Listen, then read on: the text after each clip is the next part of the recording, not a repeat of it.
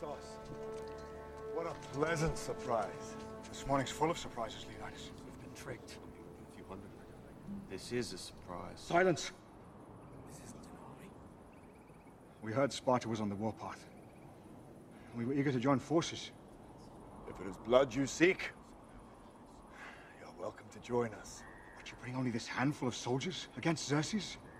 You see, I was wrong to expect Sparta's commitment to at least match our own. Doesn't it? You, there. What is your profession? I'm a potter.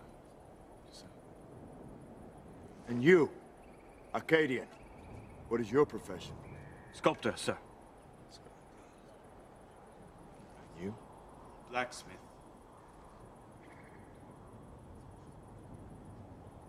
Spartans! What is your profession?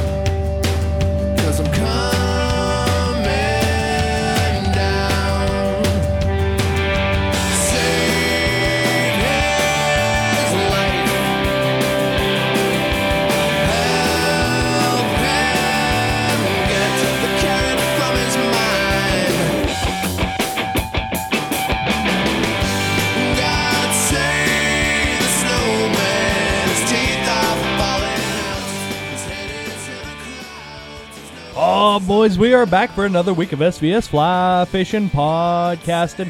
What is going on, my good friends around the table this evening? Yeah, that was a good one to start off to there. Oh, man. Been a while. So, if anyone doesn't know, this is the Clarks that we're playing right now. God, how many times did you see them? Oh, I've seen them probably 25 times in concert. What, the first time we were in high school, right? They came to West Middlesex High That's School. like I was thinking, like I've seen them at like every college venue around here. Like you take like an hour radius, they've played at every one of them, every bar, every high school. I've seen them in West Virginia. I've seen them in Ohio. I've seen them in Pennsylvania. So, oh God, I love them. I love this band. And I think 2022 is the first year since 1990. They're gonna play again since 1997 that I hadn't seen them. Really? Or no, 2021 was the first year I hadn't seen them. They what was it there? Is it the guitarist? That was the collector, the train collector. He had the shop right by my wife's bank in Mercer. The guitarist is the one that has the horses. He's like the little guy with the long white hair. Okay, I don't think that's him then. The one who had the where the gun store is now. He used to have like a little train shop there. Nah, probably. I would probably say horses and trains go together. Like could be. I don't know which one it is, but yeah, it was one of the Clarks guys. I'm like, yeah. That's awesome, man. I love the Clarks. I haven't seen them well, I think 2 years ago they played on the square there. But I haven't seen them since then. So, we got a lot of stuff going on this evening. If you heard the movie clip that went on prior to the song, tonight's a 300th episode, so I figured it was only fitting to play a movie clip from 300. Who's our 300 show been brought to you by, Chad? Tonight's show has been brought to you by Urban Fly Company. Check Mark out at urbanflycompany.com. Sims Fishing. Go find it. It's winter weather. Simsfishing.com. Predator Fly Gear. PredatorFlyGear.com. AirX hooks. Finest hooks on the market. Oh shit! I had to have that microphone cranked for Jace. Hey, check out our boy Ryan Evans at Queen City Guiding. QueenCityGuiding.com. Sorry. Yeti, built for the wild. Don't call the bank, call Frank. If you need to invest some money, go see Michael at Down to Earth Wealth Management. Is that all of them, I guys? think so. I think so. I don't know. We kind of went off order there. It got a little weird. I know Jay fucked me up last week, so I figured I'd go out of order and get him this week. I haven't been here in a few weeks, so. What, the last 2 sense. weeks has just been Jay and I, and now we got out of town. My cousin sat in and said 6 words. And now we got out of towners in sitting on the show. Mm-hmm. It's like an everyday occurrence now. Zach, do you want to introduce yourself, buddy? Yeah, Zach Buchanan. Just a forester in the UP. That's what we great, think. Chad. That's how you get welcomed here. That's your introduction, buddy. Chad farting up a storm. I mean, it's not like even like after the intro or nothing. No, he literally gets his name out. This is If gonna be a the good room's show. not bad enough, now Chad's So, got to crank it up. No, I mean, we all did just start off with a shot of Russell's, but so tell us a little where you're from, what you do, just for a second. I'm not trying to grill you, just go ahead. Yeah, I'm consulting forester up in the Oh, Upper Chad. Peninsula of Michigan. No, Chad, that stinks. See, it's not bad to not sit by Chad, huh? No, it's not. Just passing We through need one of them town, from swinging on by. Yeah, so you were doing some foresting down in North Carolina, I saw. Yeah, doing some forestry work down there, counting trees. Counting trees really, really good, like though. What kind of trees you counting? All the trees.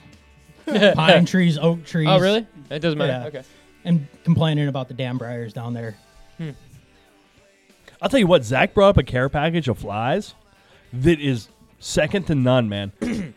This fly right here, this yellow Sweetwater, is going to be the #1 smallmouth catcher this year. Probably I'm telling you. on the 2 brown trout trips we'll take. As long Probably as do you pretty well, don't too. let Jay fish it and it won't get lost in the You're first going 10 to be casts. shut down. You're not going to get on there again until in April. I don't need to be on there till May anyway. I'm just saying, it doesn't look like you're going to. Probably not going to be able to get on this month. Well, it's. This month? Oh, I'm not worried about this month. I'm talking about when it's going to be good. They're going to shut it down in February because they're Third going to. week. Yeah, because they're going to. Still got a couple weeks left, Early though. stock, I think it's the yeah. 17th. I have Something no like idea. Oh, I haven't there's even no bought way my I'm fishing gonna- license yet. I'm not going to fish unless I'll be on some ice, but I went today just Working in the jacking basement, around man. just to get out. And nothing happened doing that. No, there ain't. We got Everything's 3 feet locked of- up. We got 3 feet of snow up by me, so it's going to be a moment. Yeah, you're going to be a little while. yeah. So, you're the perfect person that I need to ask about this. I've been in the market lately for some snowshoes. Have you had any experience with snowshoes? Oh, yeah. I broke in about every pair you can. If you're looking for something, if you're going to walk on a groomed trail, just wear crampons. I'm looking for just something like a weekend warrior just to take my dog out for a walk back in the woods. Ungroomed trails, just nothing. Just Chad, you're going to need the biggest pair ever because you're fat ass to keep you up on top of that snow. but if you think about me, compared to other people, I'm not super fat. I'm Get only a normal pair and get butterfly wings. Chad, I'm gonna recommend the pair I wear because if they hold my ass up, they'll hold your ass up all day long. I like it. GVY trails, the 12x42s. 12 by 42. Best off-trail snowshoe you want. Unless you want to get fancy with it, then go with Iverson's, made right there in Munising, Michigan, up in the UP. But they're wood snowshoes, and when you're tramping through the woods, I like the aluminum. They hold up a little better. I'm looking to go aluminum, a little bit lighter, maybe. Yeah, the wide trails are the way to go. Okay. You could probably get away with the 12 by 36s or the 11 by 36s just because you guys don't actually get winter down here. But 12 by 42s are what I wear, and they'd float a cow. Okay, that's what I'm First looking one based off Perfect. weather, second one based off your weight. Yeah. I like it. Hey, we actually do have a guest this evening, like a phone-in guest also. So if anyone is wanting to listen to that portion of the show, we have Dan Frasier calling in. We're going to talk all things carp and Labrador retrievers because he he's been running the shit out of his lab also. So It's pretty awesome. yeah, man. Hey, I have a boat build. I just cut the transom off of aluminum John boat and cut the back seat out of it. And I'm borrowing a spool gun welder this week for my dad. It's going to be a pretty epic build for us to go smallmouth fishing in smaller creeks. I cut about 40 pounds out of the boat cutting that back seat out last night. Nice. And then I'm going to probably cut another 40 pounds out when I cut the middle seat out and just add a different brace in for the front deck. Is it really going to matter when you step into it? It will. It might counterbalance a little. You know what? It's not going to matter once I step in, but getting the boat to where we want to fish, it's going to matter. But he's rowing from the back, like the back. So Yeah. short of Slater up front, things not getting down. we're going to be casting from an elevated. We don't need a Yeti to stand The same on. boat, though. The same boat. We used to put you, Slater, and I Yeah. all in. Well, You set yourself up for that one. I'm making this boat.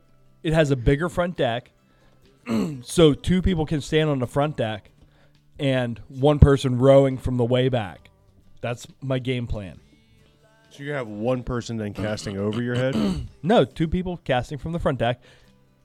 It would be best gear people with spinning rods and shit, but 1 person fly casting, 2 people spin fishing. Just given the fact that... Okay. 1 person. Or you just wear a fucking helmet and have somebody you trust, like me, cast over top of your head. You're the last person I trust. I can Come on, recommend Chad. some good sled helmets while you're at it. Yeah. Just put Chad in a fucking a motorcycle helmet. I don't wear life jackets, let alone helmets when I'm rowing a boat. Give How you do a you- fucking nice pair of goggles, you'd be good to go. Come How on, do you bud. expect me to drink beers with a helmet on? We'll make it with 2. It'll have like 2 cups on the side of it, Look like Homer Simpson while mowing the lawn? Yeah, You got to get the ones where the shield lifts up in the front. Yeah, little shit. Or Jimmy Ring one of them beer hats on top of it. Yeah. Yeah, there you go. See, now we're thinking. But that's going to be the game plan for the new little John boat. I don't foresee it having more than 1 fisherman, 1 rower in it. But that's going to be the game plan. And it's going to be a lot of welding and fabricating, but it's You going gonna to be put a motor on that thing? I have a 2.5 horsepower outboard with an inboard fuel tank that I think I'm going to Slick. it's going to be sweet. There you go. And you could put it on the old bowfin spot too. Yes. And motor around Fit in the there. bed of your truck? It's 12 foot, so yeah. Yeah. And it's I think 36 wide. Oh, it'll yeah, fit right in the plenty middle of fun. that thing. Yeah. You can easily fit Oh, in. shit. And it's not super heavy. Like I said, I just cut 40 pounds out of the back of it. And we cut 40 more out when I cut the middle seat out. Oh, speaking of that, I have a funny story. So I was cutting the transom out, and I look, and I see something bouncing around in the front of the boat. I was like, what the fuck is that? I look down, and I see a mouse run, like it was stuck in the the hull of the boat, but it couldn't get up the walls. I was like, oh, fuck. And we're in my garage now, like not up in the shed. It's like, can't let this motherfucker get out. So I looked down, and first thing I saw was an ice fishing rod. So I grabbed the ice fishing rod by the middle of the ice fishing rod, and I went to swing it, and it broke right by the handle. I was like, oh, God damn it. And the mouse is stuck in the hull of the boat, and it's not going anywhere. I was like, oh, what do I do? So I turned the fishing rod around, so I have the skinny part that was broken out. So I was trying to stab it, like skewer the mouse. And it kept moving. It wasn't a Oh yeah, it's gonna lay there and say, Just let me "Skewer me, stand, just let me please." stand here and take this. Yeah. it wasn't a fixed target. Stab me with a fucking So I was like, oh, piece God of damn it. fiberglass. What? No, it was like an old bamboo ice rod. So it wasn't letting me skewer it. So I reached out and grabbed the old butt handle of the ice rod, and I bludgeoned the mouse to death. And I No. thought how I killed porcupines was violent with a shovel. And I was trying to tell my wife the story. And she's like, Chad, shut up. Shut up. I don't want to hear about it. Shut up. It was like I was talking about small game hunting and maybe doing a little bit more of that, this coming up year. And my wife's like, I think I might be able to do that. And I'm like, So you think you could go out and you could shoot a fucking squirrel, and then, if you don't hit it perfectly and it's over there just gyrating around, just moving all around and shit. You'd have to whack its head off a tree? Yeah, exactly. Yeah, there's no way. I said, you think you could shoot that little bunny rabbit? And she's like, no, you're right. I couldn't do it. We haven't done this podcast in over 2 weeks, right? Sure. I haven't told my dog story about my wife's ring. I think wasn't that told on the last one? I don't think so. I don't think it was. Okay, Zach if you know better than us. I've listened to 299 episodes now. So, Hey, my 300 Touche. in the making. my wife takes her rings off at night and sets them on her nightstand. And last Saturday or Sunday, the engagement ring, just the one that costs more, just went missing. I was like, Ashley, where the fuck did your ring go? What guy's house did you take that ring off at? Yeah. And she was like, I swear to God, it was here. I swear to God. Where I don't know. So we kind of deduced that it went into the dog's belly. We're like, okay. And so we started picking the dog's poo apart, like poking it with a stick. And your dog is how old? My dog is 8 months old. He's a yellow lab, 8 months old. And I was like, poking the dog's poo. And then for like 3 days. And so Tuesday, I get home from work and we get a little bit of snow. And I was like, I'm going to plow the driveway. I plow the driveway and I look over and I see a dog taking a poo by the tree. I was like, there's a dog's taking a poo over there. And I finished. Did it look painful? No, it just looked like I noticed the dog taking a poo, and I was like, all right, I'm going to finish doing what I'm doing, because I was plowing the driveway. And then we went over to my mom's house. We ate dinner, and then I went to archery league, and came home. Got home about 9 o'clock, and I was pushing the garbage down to the end of the road. At this point, you've got a nice little buzz on because you already wrestled some guy in the parking lot at archery. Yes, correct. I was fucking there, dude. I did wrestle someone, and I did In horribly a snowy parking lot because my glasses fell off. Yeah. It was my first night drinking in over a month. I was like, oh, God. And this is a wily old veteran of being full of shenanigans. Speaking of poo, we should have him on. Oh, Jesus, right. But I put the garbage can at the end of the driveway, and I do like any homeowner should, and I took a pee on the road with a garbage can. Are any cars driving by? No one drives by this road. That's why I can do that. Then you're better than some youpers. Yeah. So I was like, oh, the dog pooed up there. So I pulled my phone out, and I turned the flashlight on my phone. I was like, oh, where was it? And I found an old frozen turd. I was like, here it is. This is the poo. And since it was old and frozen, I had gloves on. I reached down and I flicked the turd over. And under the turd, there was a ring. I said, holy shit. Before I touched the ring or anything, I took a picture of it. And I sent it to my wife. I said, I'm going to propose to you again. With a shitty ring. Man, I was praying to... I said the exact same thing to my wife. I said, I hope he went in there and just proposed to it with it. Oh, that would be the greatest. But to her credit, she went and cleaned it off right away. And she's... Come here. Talk about the ring that you're wearing right now. I want to talk about your doo-doo ring. We're live on air. You can't make dead air. What am I talking about? Talk into the microphone, Ashley. Hi. No, into the microphone. Closer. I said hi. So, the ring that you're wearing right now, what goes into the process of cleaning the ring after it goes through the digestive tract of our 8-month-old lab?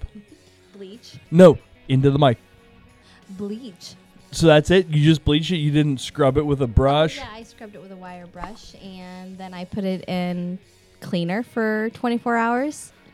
And did it fizzle like when you have a peroxide on a cut? No.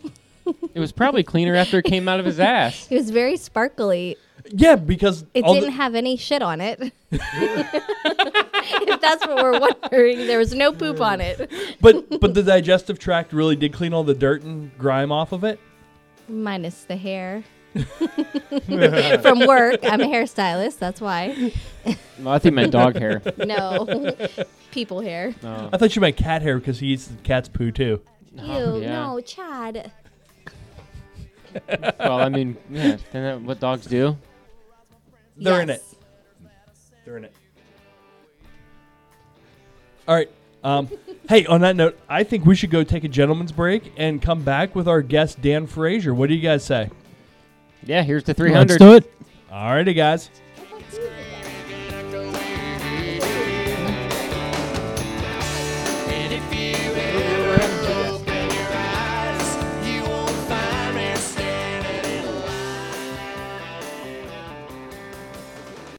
And we are back with Dan Frasier. What's going on, my man? Hey, what's up, guys? How we doing? Living the dream. Hey, that's just how I wanted to bring you in, like our off-air conversation on air. Yeah, yeah, right. Yeah, I don't know if that's safe. I don't know if the off-air conversation is safe for work. It's probably not, but that's SVS After Dark. Oh, Yeah. That's SBS. No, SBS OnlyFans. That's what that is. Yeah, Yeah. it's for the Patreon members. That goes from funny to Jay being labeled online. Yeah. It's dark web only. Yeah. Yeah, it goes from funny to Jay having to register. That's Yeah, we're not going there. Then my wife would really want to divorce me. Yeah, right. It just wouldn't be podcast fodder. Oh, that's good. So you guys fishing right now or what? It's frozen up here. It's all solid. Everything- Hard water. Everything's hard here too. Yeah, it sucks. You guys punched any holes in the ice? We personally are not, but Jace, our resident pinner, is missing the show tonight because he's punching holes somewhere. He's also a resident ice fisherman. He's the only real man of the whole group, huh? Because I don't punch any holes in the ice either, boys. Yeah. We actually interviewed Stephen Weissner a couple years back, and he said it's like waterfowl hunting through a chimney.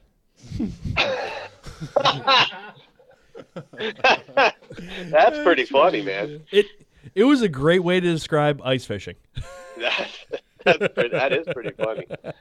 You know, even our flowing water had shelves 15 feet hanging out over on it today. Like you were throwing your fly on the ice shelf and dragging it off of it. Yeah, it sucks. I've been there. That's just not even fun. Plus, it's dangerous, man. You don't want to be walking out on those ice shelves. You may never come back. Exactly. That's Well, I just read that the Coast Guard had to save 18 people off some ice flow in Lake Erie today. That was probably probably Jace. Probably. Yeah, I thought maybe it was you guys. No. Jace is out there though. He was headed to Lake Erie. Uh-oh. Yesterday. Well, a big chunk of ice broke off. And a whole bunch of people got stranded out there, and the Coast Guard had to do what they called a mass rescue and get them off. Speaking of, have you talked to him? I haven't talked to him, and he's not here. No, but I can tell you I did what. talk to him when he was on his way up though on Friday. If he saw it happening, can you imagine the freaking group chat with the pictures of all these helicopters and all this stuff? If nobody around knows Jace, he doesn't breathe when he talks. He just talks and talks and talks and talks. Oh my god. He can breathe, or he can talk on an inhale. Yeah. That's what he's learned to talk while inhaling. He's like the Tenacious D thing with the inward breathing. The inward breathing. Oh, yeah, yeah. exactly. Yeah. Tenacious D. Oh, man. Speaking of that, Dan, did you listen to Corolla Classics yesterday with Teddy Pendergrass? I thought I was going to die.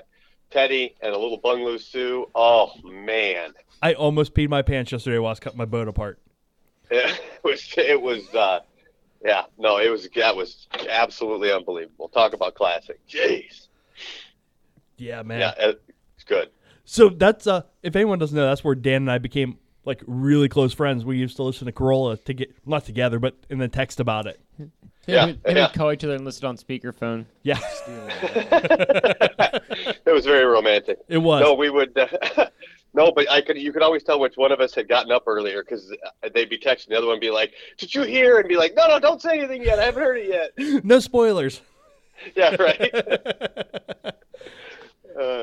Yeah, no, it was fantastic. I absolutely love when David Allen Kerr used to be on the show. I don't know if he's on anymore though. He is not. He thinks he's not a big fan of Adam anymore. Yeah. Well, that's the world we live in, right, boys? Yeah. You can't be friends with people you don't agree with anymore. I know. I don't have any friends left. Exactly. Me neither. That's why Chad and I hate each other anymore. Some of us make exceptions for carp and fishermen. That's right. Yeah, well, you got to be careful for those dirty carp fishermen. Speaking of that, Dan, do you have any trips planned for this year? Are you doing the Lake Michigan deal with the boys? Yeah, hopefully. This is a weird year because Ella graduates, and so there are things like graduation and graduation parties and all this stuff that I've got to coordinate with family and extended family. So that's a long way of saying I really think I'm going to get out there, but it's not impossible that I get sort of obligationed out of it. But at this point, it's on, and I'm gonna try to get out there if at all possible. I think water levels. Hopefully, last year the levels were really tough, so hopefully water levels get a little bit more conducive to fishing, because I think those boys got their faces ripped off out there last spring. When you say tough, you mean low? Well, okay, so I'm trying to remember. They had gotten very low, and then I think they were exceptionally high. No, maybe the other way around. I don't know. I just know it was an extreme change from the pattern it had been on, and so they were up in all of the fishable water that they'd been working on for a decade was no longer fishable, and so it was a lot of walking, a lot of empty flats. It sounded like. I think I'm up in Michigan, Dan. What had happened is we had been a 10-year high, and then it got back down to like a 50-year average. Is what happened. Yeah, that's it. That's right. And it was you nailed it. And so it came down to a much more reasonable level than it had been, but that wasn't the level they were accustomed to fishing, so their water was all kinds of wrong. They also may have just missed some timing too, because it seems like the fish just weren't up in the shallows. There's a lot of timing that goes on with that trip too. Are you getting ready like John is, and tying all the crazy carp leeches and bunny flies for the carp? Yep. I've been tying them. I got a bunch of them from last year that I've already got tied up, and but I'm tying a whole bunch more. A lot of big sculpiny patterns, a lot of big bunny leeches, great big hunks of meat, man. It's real exciting. I decided. I don't know why I got to learn things 4 or 5 times. Probably because I'm a carp fisherman. But I had so many of them tied up for last year that I thought, I'm going to try these around here. They got to work at some point. And I was quickly reminded that the fish here don't eat those flies. So I had to put them all away and wait for this coming year. It's just out of pure curiosity in your area, is that an option to take them and use them for walleye? Yeah, they great.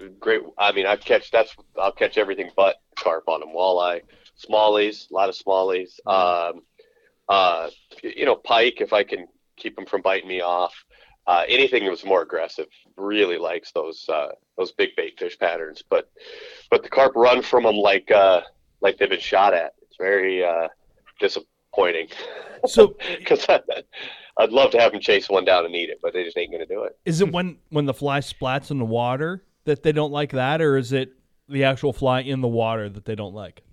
They just don't eat things that big out here. And so I can lead a fish a long ways, have it rested on the sand, waiting for him to come up, and I start stripping it away, and that fish will just turn and peel off the other direction. Really? You almost have to find an area where they're just exclusively eating crayfish or forced to there. Yeah. Yeah, and I do have a few of those places, like some bigger reservoirs that are kind of sterile and things like that, where they do eat the big crayfish or the big bait fish patterns. But 90% of my fishing is in real rich habitats, and they're just used to eating that little stuff. Frankly, I don't even think they recognize it as a food, as something that would potentially be food. It's just another moving creature in front, and it kind of startles them and they run away. And instead of breaking on the fly, they break away from the fly. It's just competition to them. Yeah, I guess. Yeah, exactly. So they'll move. So yeah, and but yes, I'm looking forward to that one. That's coming coming up. I've got a warm up trip to Cuba here in a few weeks, which will be exciting. That's my return trip to Cuba, and then the spring, if I can keep it all together, is I've got my Belize trip, because everything that I had agreed to do or wanted to do over the last 2 years kind of all got piled into this spring when things started moving again, you know? It's all coming together now. Yeah, I'm going to have to fucking quit my job or something. I don't know how I'm going to make this all work. But Who cares? Quit your job. They make new jobs every day. That's right. That's right. So yeah, I got a lot of good stuff coming up if I can make it all happen. So let's go chronologically then. Cuba, what are you chasing? Are you going bonefish? You going tarpon? You going permit? What's the deal there? It will be primarily bonefish and permit.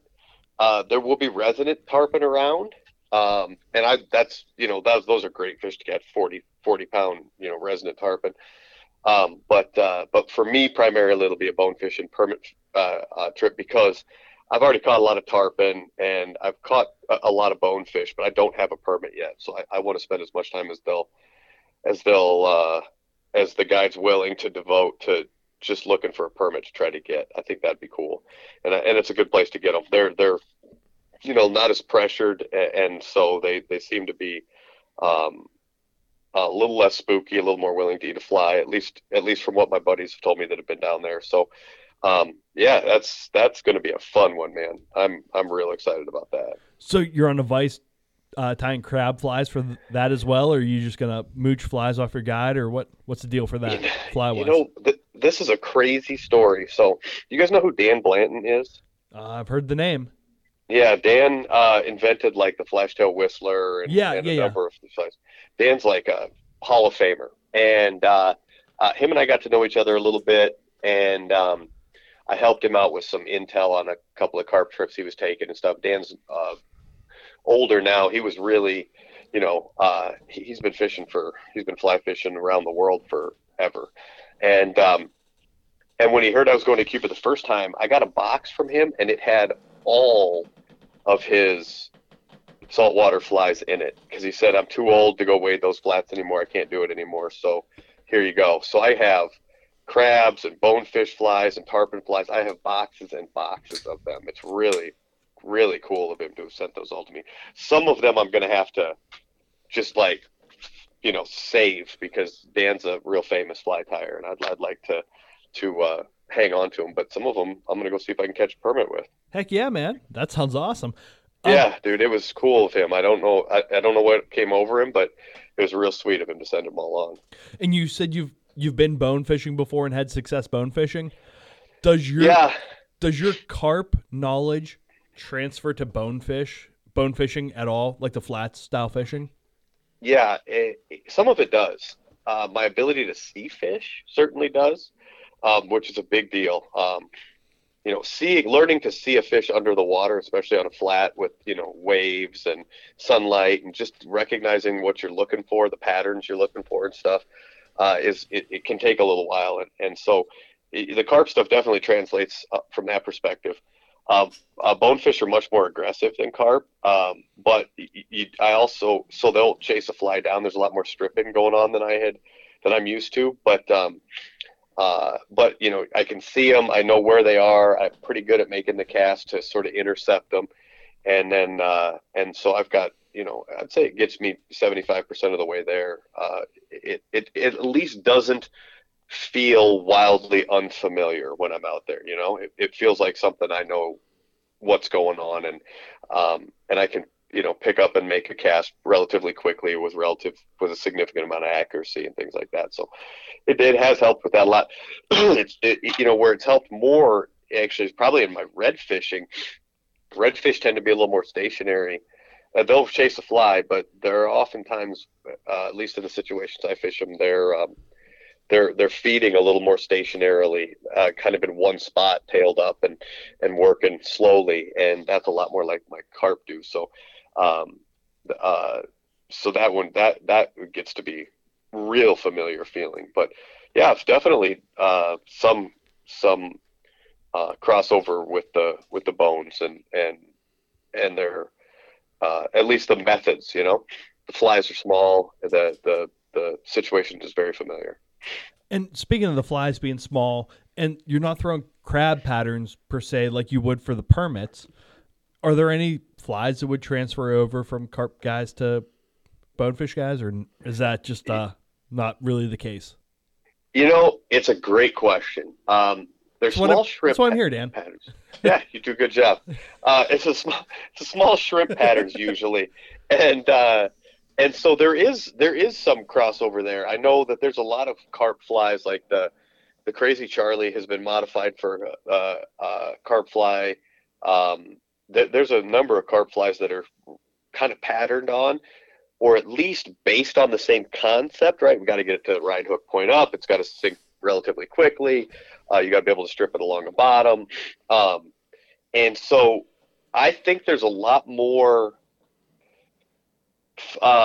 relationship between a bonefish fly and a carp fly. There's more there than there is between a permit fly, in my opinion, and a carp fly. The permit flies, because they're crabs, they tend to be relatively large, at least large for carp flies. They're round and kind of staticky, right? I mean, I don't mean like you get electric shock from them, but I mean like they don't breathe underwater or anything. They're just sort of a static shape.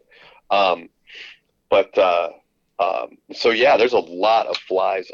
Probably most of the early carp flies were just modifications of bonefish patterns. Just in crayfish color or damsel color. Yep, exactly. Crayfish or damsel color. Maybe a little. Bonefish flies tend to be kind of ethereal, like they're almost translucent often, and they're like a little shrimp, right? So they're kind of like a light pink and a lot of flash, and you can almost see through them.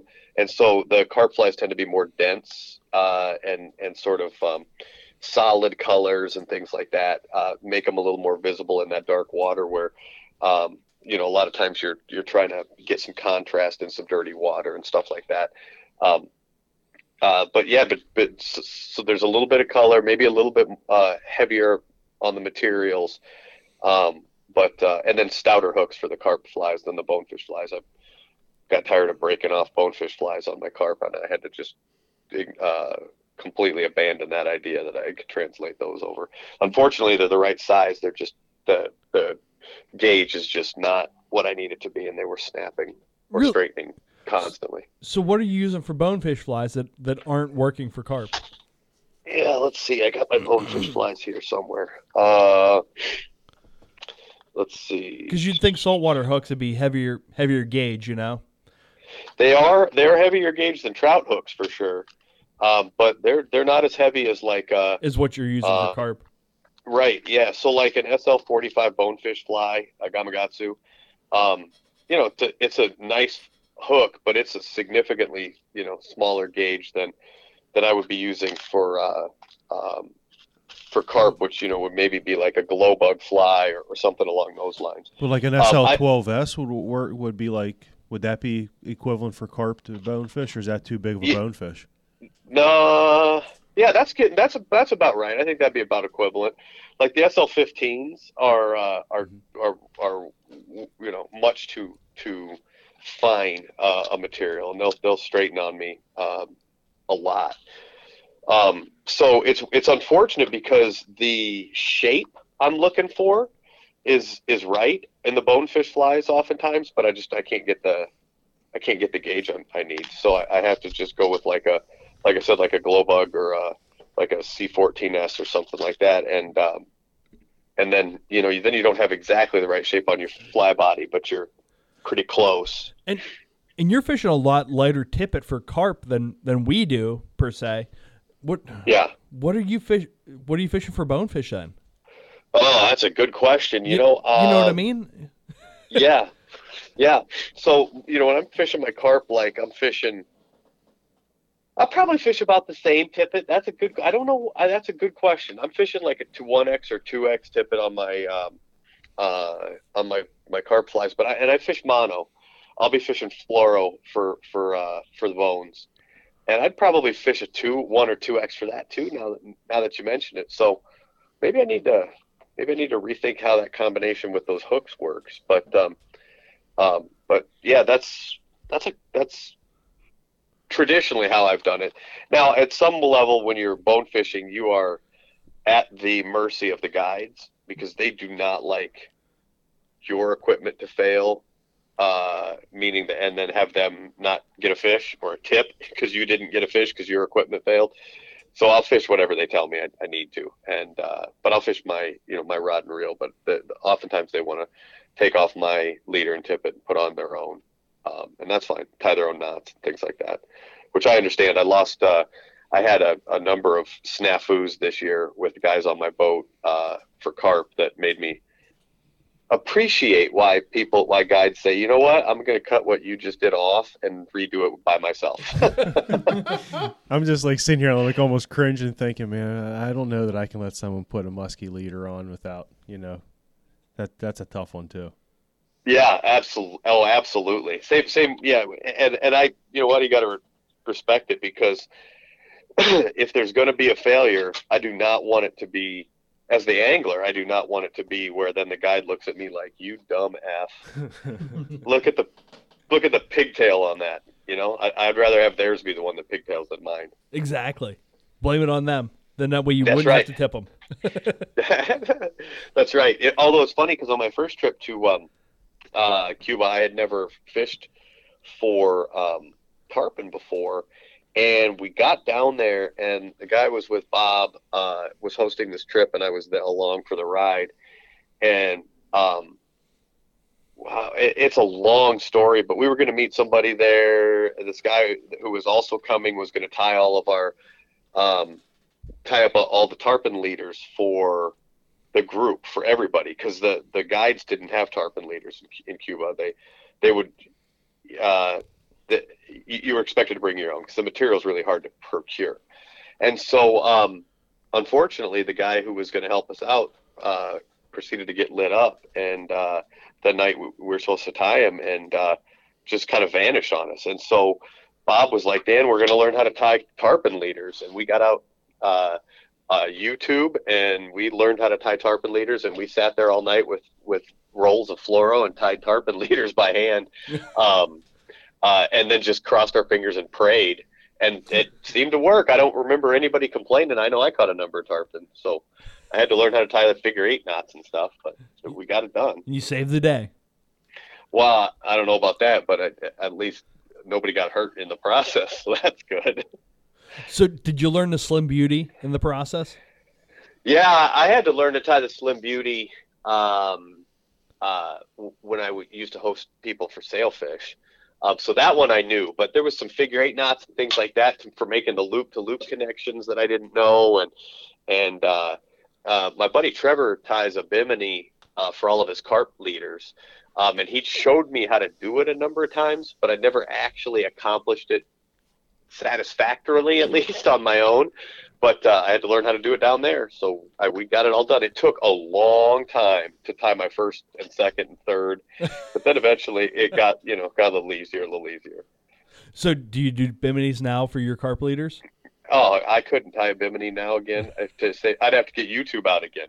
I did like 12 of them in one night, and then that's about the and that's the last time you've done it? Yeah, I'm never doing this again. It's insane. That knot is amazing. But yeah, so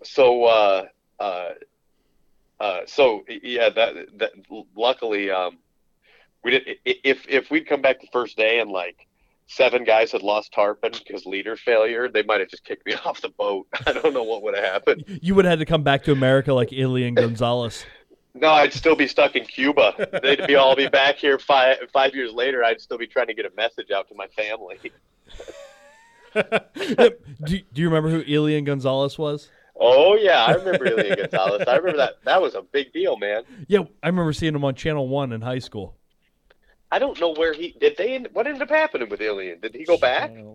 I don't have any idea what happened to Elian. Jesus, no, I'm gonna have to look that up. We'll get back to you on that one.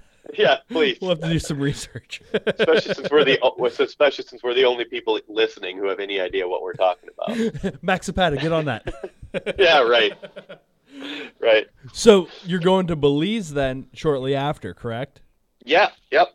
Is that- we're going to go down. Is that a makeup trip in case you don't catch a permit in Cuba?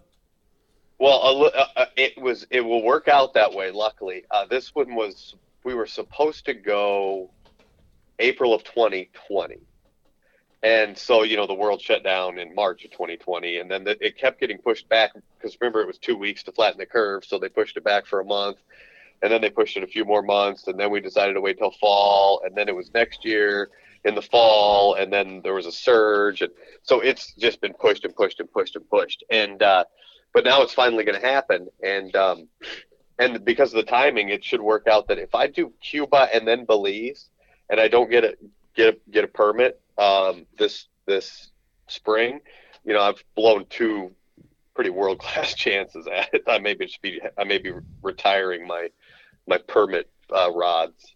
Yeah, because those are the 2 best places to go for permit, correct? Exactly, right. Yeah, exactly. That's if you're going to get them, those are 2 really good places to get them. So that'll be permit. The snook will be fun. We'll fish some snook down there in the mangroves and stuff. And then another bonefish excursion. So that'll be, I love catching bonefish. They're really, that's a fun fish to catch. So, yeah, I'll be all salt watered out, guys. I'll come back. I'll be. And when is that trip? That is in. That's in April. Yeah. Really? Yep. Yeah. And then when you get back, it's time for carp in South Dakota. Yeah. So it's going to be. Oh God, let's see. The end of February is Cuba. The middle of April is Belize, and then carp will be moving by then. At the beginning of May when I get back. If I get to go to Michigan, that'll be early June, first week in June, and then we'll be into the heart of the season, man. Gosh. So you come into your carping season with a nice sunny tan. I will look so browner good. than hell, man. I'm a redhead with blue eyes, and so I only go between Ghost and Tomato. Yeah, he's gonna look like your hoodie right now, Jay. Yeah. Yeah, He's wearing a blaze red hoodie. Dan, I That's feel your right. pain, man. Oh, I'm married to one of those redhead with blue eyes. Yeah, I gotcha. Yeah, it'll be so. I look awesome when I'm in the salt water because I've got long sleeves, hood up, buff on, sunglasses on, long pants. Don't even wear flip flops. I made that mistake one time. I wore flip flops and sunburned the top of my feet. Oh, I couldn't wear shoes for a week. Oh, it was terrible. You had to call for work when you got back, probably. I was limping around. It was terrible. Oh, Jesus. Yeah, it was terrible. So yeah, no, I look like an idiot when I'm out there. I'm covered from head to toe. So, while you're down in the exotic areas, are you gonna ask the guides if you can pull them around for a moment? Get back in practice. It's funny you should mention that. I probably will. I love pulling a boat and having an angler on the front. And so, if I fish with the same guide for enough days, I will ask him if I can pull and he can fish. And then you can make fun of his casts. Well, yeah, exactly right. I can be the one that sees the fish and starts yelling at him. No, 12 o'clock, 60 feet, you idiot! Because you got all that elevation difference. Plus I like to try pulling other boats just because it's interesting to learn how differently they move, right? And how which ones are slicker and which ones turn tighter. So I was down in South Carolina this fall. Yeah, and my buddy had just gotten a new Maverick flats boat, and so I asked him to let me pull for a few hours, and while he fished, and just to see the difference. So I will ask him. I don't know though. The Cuban guides will probably tell me no. The Belizean guides might let me. The Cuban guides are their bedside manner is not always the best. Yeah. I see like the pulling the boat. Like I spend like literally every day, all day. I tie flies, and one thing I do is I listen to a lot of saltwater stuff and like interviews. And I think that like polling would be just like us with rowing a boat. You know, it's like you see a new one, it's like, okay, like I want to row it and see how it feels. And, you know, it's the similarities I can see that like it almost like it would be so interesting to pull a boat. It'd be awesome. Yeah, that is exactly right. And it's funny because you'll hear these guys are talking about like, well, you know, then how the conditions change, right? You know, if I'm pulling in current because I've got an incoming and the wind and I got a crosswind, you know, does it move to the side and all that kind of stuff? It really starts to get intriguing. It does remind me a lot. So I haven't done much rowing at all. And the couple times I've tried, like, I mean, I am terrible at rowing a drift boat. And, you know, and you watch guys like crab walk all the way across the river and all of this kind of stuff. And it reminds me a little bit of that because I've had people get on the back of my boat who haven't pulled before. I mean, shit, I let my brother pull me one time and he managed to get us stuck 3 times. Till finally I was like, you get down. You don't get to push the boat anymore. Because he just pushed us right up onto the flat. I'm like, what are you doing? Can't you see that? Anyway, so yeah, it's you know, it's a challenge as there's a certain skill to it, and it gets interesting to learn about how different boats handle different conditions and which ones are lighter for pushing, but what that means when the wind blows, and you know, all that stuff is really interesting to learn. How important is the push-pull? I mean, is like the difference in the pulls, I mean, material, what have you, does it make a massive difference in them? Yeah, it makes a absolutely huge difference. So my first pole was a fiberglass, 21-foot fiberglass pole, and it was heavier than hell compared to my current pole, and I didn't even realize it till I got a new one. I got a carbon fiber one, which I got a story about that for you guys. But it just, in terms of literally your arms just wearing out from lifting it all day, makes a big difference. But also you just become you have a lot more dexterity. You can move it quicker if you're trying to get the boat turned. You can, you know, pick it up and flip it around faster, things like that. So the weight made a big difference, but also the flexibility of the pole makes a big difference too, because you know, you're standing on a platform and pushing, right? And so you can imagine, like, if it's got too much give, you about fall off the back, or you could fall off the back.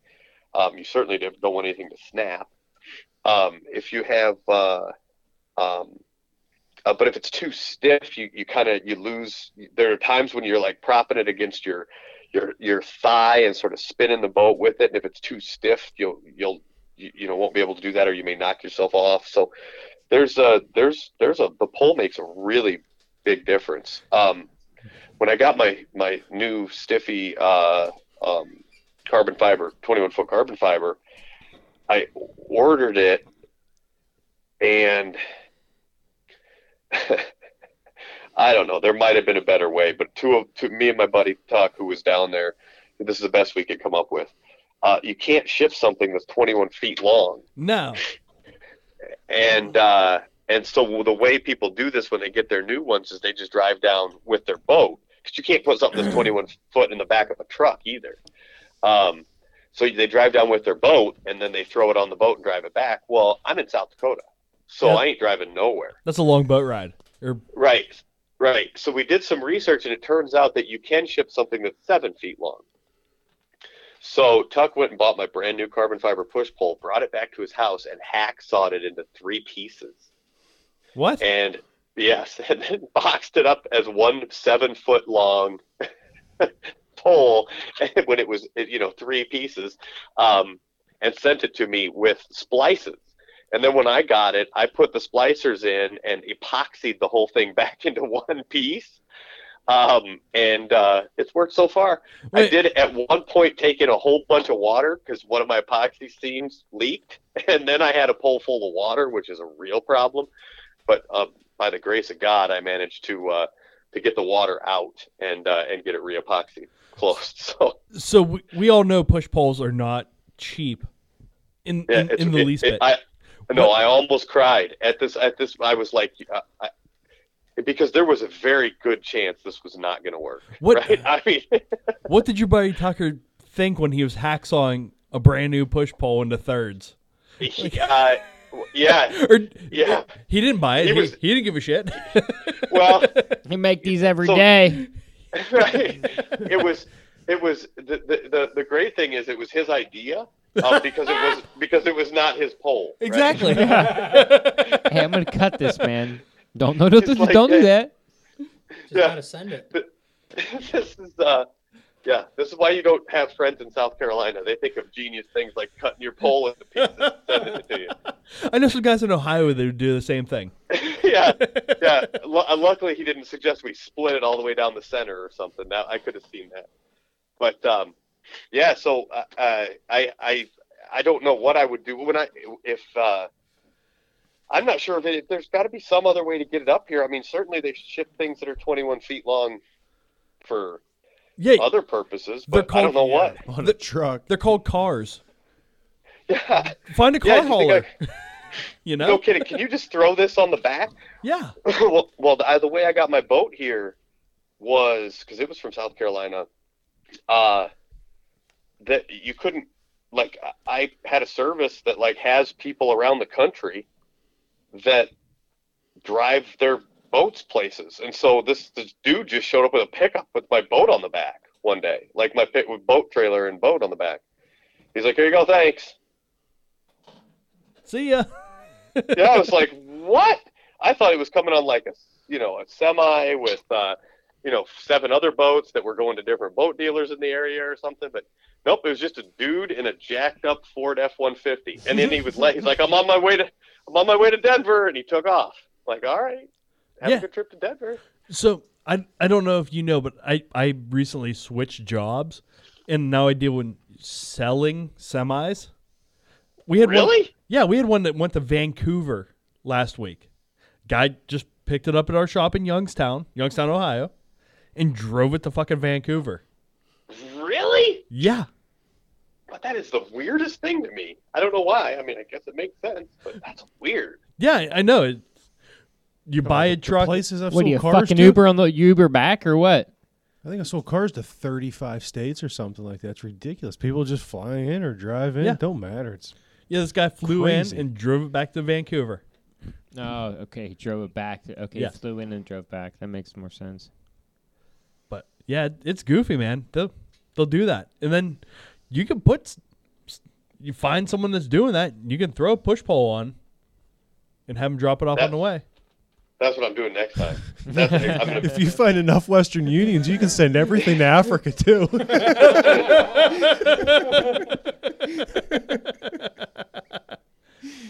That's funny. That is funny. So your push pole, when it flexes, can you feel the let's for no use of a better word, call them a furl. Yeah, they're furl. That's there. Yeah. Can you feel them like flexing or? Yeah, I can feel. Yes. I can tell. I can tell that there are joints. I don't know how much of a difference it's making, but some. And luckily they sell kits, right, that have these ferrules and the epoxies.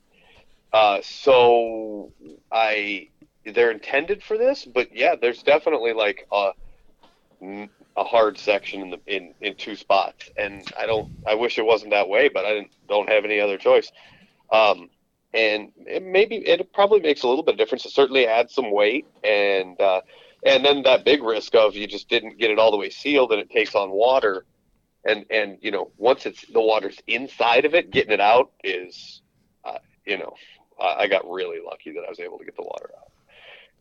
Yeah. Then if I have one of those seals crack, it's going to take on water again, and I don't know. It doesn't seem like a good plan, but so far so good.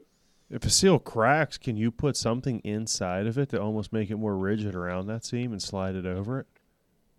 That's a good idea. So, it has the ferrule inside. The way it's the way it was repaired is it's basically spliced together, right? So it's got a ferrule that slid in one side and slid in the other, and there's epoxy around that whole thing, and then you have to epoxy that seam also. And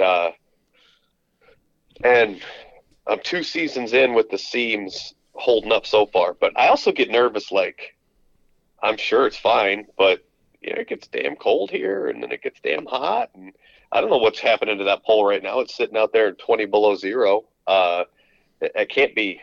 There's some expansion and contraction going on. I hope it continues to hold. Have you ever thought of like a fiberglass patch, like you might put on a layer of fiberglass and epoxy, like you would on a fiberglass boat or canoe or something like that over your seams there? Now that's a great idea. I had not thought about that, but that would definitely seal them forever. Yeah, I should do that. It would, but I should. It would also add probably 2 pounds. I would. Just guessing. Yeah, the whole pole is 5 pounds. No, I don't think it'd be 5 pounds. You don't have to put it on that thick, No, do you? he said the whole pole is 5 pounds. Oh, I thought you said you'd add on 2 pounds. I said it would probably. If just you guessing. just did the seam area, I don't think it would add on 2 pounds. Probably add half a pound, maybe. That wouldn't be terrible. I don't know. I guess how thick you putting it on there. That's true. That's not a bad idea. If I do end up with another leak, I'll have to figure something else out. Cross that bridge when you come to it. Well, that was a rough day. I'm surprised you can't find those on every corner in South Dakota. It's just such a surprise to me. Yeah, every Craigslist ad, 21-foot stiffy push pole. I know, yeah. You can't find a tree One in and South free Dakota. to home. Yeah. As great as it has, as great as it's been talking to you about your stiffy, I really want to hear more about the dog and how the dog's been doing and training the dog. We got into it off air a little bit, and then got a little sideways on the dog talk. So let's get back to that talk. Yeah. For a little while. No, here. he's been great, man. Leo's been great. So he's 2 years old today. Hey, happy birthday, Leo. Yeah, good boy. He's had too many treats. My daughter's buying strawberries and whipped cream because she somehow convinced herself that that's his favorite treat, and I don't have the heart to tell her he'd rather have a cow liver or something. So, and he got a pup cup this morning from Starbucks. He's living the dream today. Did Ella make a goofy ass Starbucks order for the pup cup? She does goes and gets her own goofy ass order and then gets a pup cup to bring home to him. And she's at work right now taking goofy ass orders at Starbucks, so she better remember to bring. I better for texting her text or she could be mad if she forgets. She could be mad. Yeah. But yeah, no, he's been awesome. I got him. Well, so I'll have had him for 2 years in April because we waited for him to be. He must have been almost 10 weeks old when we finally got him.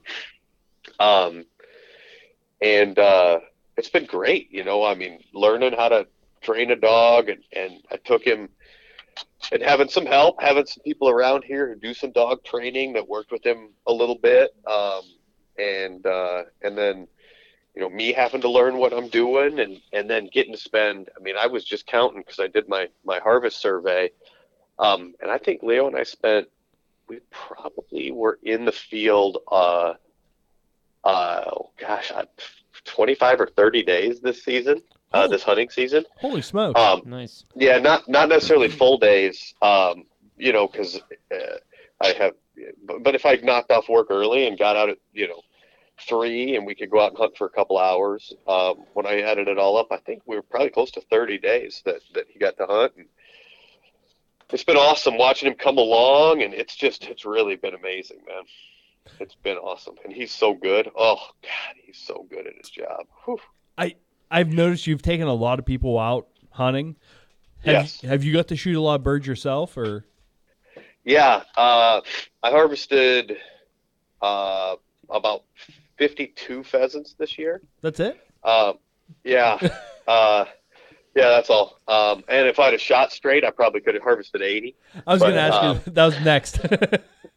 The last day of the season, oh, man, poor Leo. The last day of the season, it's hard, man. They're out. We're hunting mostly public ground. We're hunting real close to Sioux Falls, which is our major metropolitan area. So where all the pressure is. Most of our hunting's within 30 minutes of Sioux Falls. And so the birds are smart and skittish, and they're tough, man. They've either learned how to evade dogs, or they just, the minute the truck door closes, you watch them start pouring out the other end of the field, right? And Leo has just consistently all year found them and got them up for me, and we shot them. And so the last day of the year, I took work off, and it was last Monday, and we went out, and he got up. So the first rooster he got up, I whiffed on, which is always bad, man. That's bad because it was a nice, easy shot, and I whiffed. And then all of a sudden, I'm up in my head, and I'm thinking, oh, maybe I didn't get the butt of the shotgun all the way up. But I got to get my cheek on the thing. You start thinking, got to lead him, right? And the second one came, and I hit. And then I proceeded to miss 5 roosters that day. So a total of 6 birds I missed. And we only brought home 1. And he was pissed. So, by the last 2 roosters, he was like, I don't even know why I'm doing this for you anymore. I'll just go lay in the truck. Why don't I just go sleep? Why are you making me run around out here? It was terrible. So missing the first rooster is like catching a fish on your first cast. Yeah, it is. Exactly. Right. I mean, it's just, or, that's it. Or having something like, I don't know, man, it just gets in your head, because everything's so fast. And so if I'm just working on instinct, I'm good. But if I start thinking about it, oh, baby, we got problems. It's like trying to correct your cast, It's like, oh, you're in trouble if you start thinking about your cast. Oh, yeah, I can't do it. Yeah, and so I did have a number of those this year. I did have a few times that I got hit cold streaks, but we only had 1 or 2 outings all year when we didn't come back with a pheasant. So we together we both did pretty well, I think. Nice. And you harvested 52, you said. Yes. That's 1 bird for every week of the year. Hey! I hadn't thought about that. I could eat pheasant now because of the possession limits. I've had to be. I mean, look, I made pheasant fried rice the other night. Okay, I was going to ask you what are some of the creative ways you get to eat pheasants. Oh, I love pheasant, man, and I made pheasant fried rice the other day. But I told Ella it was chicken fried rice because she's so over eating pheasant. She's so over it. Oh, she's so over it. She told me one time, she goes, "Oh, pheasant, just off-brand chicken." It's worse than Purdue. Ditch chicken, right? And then after she got done eating it, she's like, "That was pheasant, wasn't it?" And I was like, "Damn it, yeah, it was." But yeah, I know. We got to the point where I was eating pheasant 2 or 3 times a week. Are you eating the legs as well? Yeah. So what I'll do is almost all of my birds, I skin, just take the wings off and the tail, and obviously in the head, and skin them, and then keep the whole bird. And then when it comes time to cook it, I'll take the breasts off and, cook pheasant breasts. I got a lot of different recipes for that. And then with the rest of the carcass, I will throw it in a crock pot and pick it. And then I make like taco meat with it. Pheasant tacos are really good. It's all picked and pulled. Or I'll use it like for chili meat. I'll make pheasant chili with it. So anyway, those types of things I make with the legs. The legs I love. They're good. There's not a ton of meat on them, and there's a lot of tendons and stuff in there that make them kind of difficult to eat.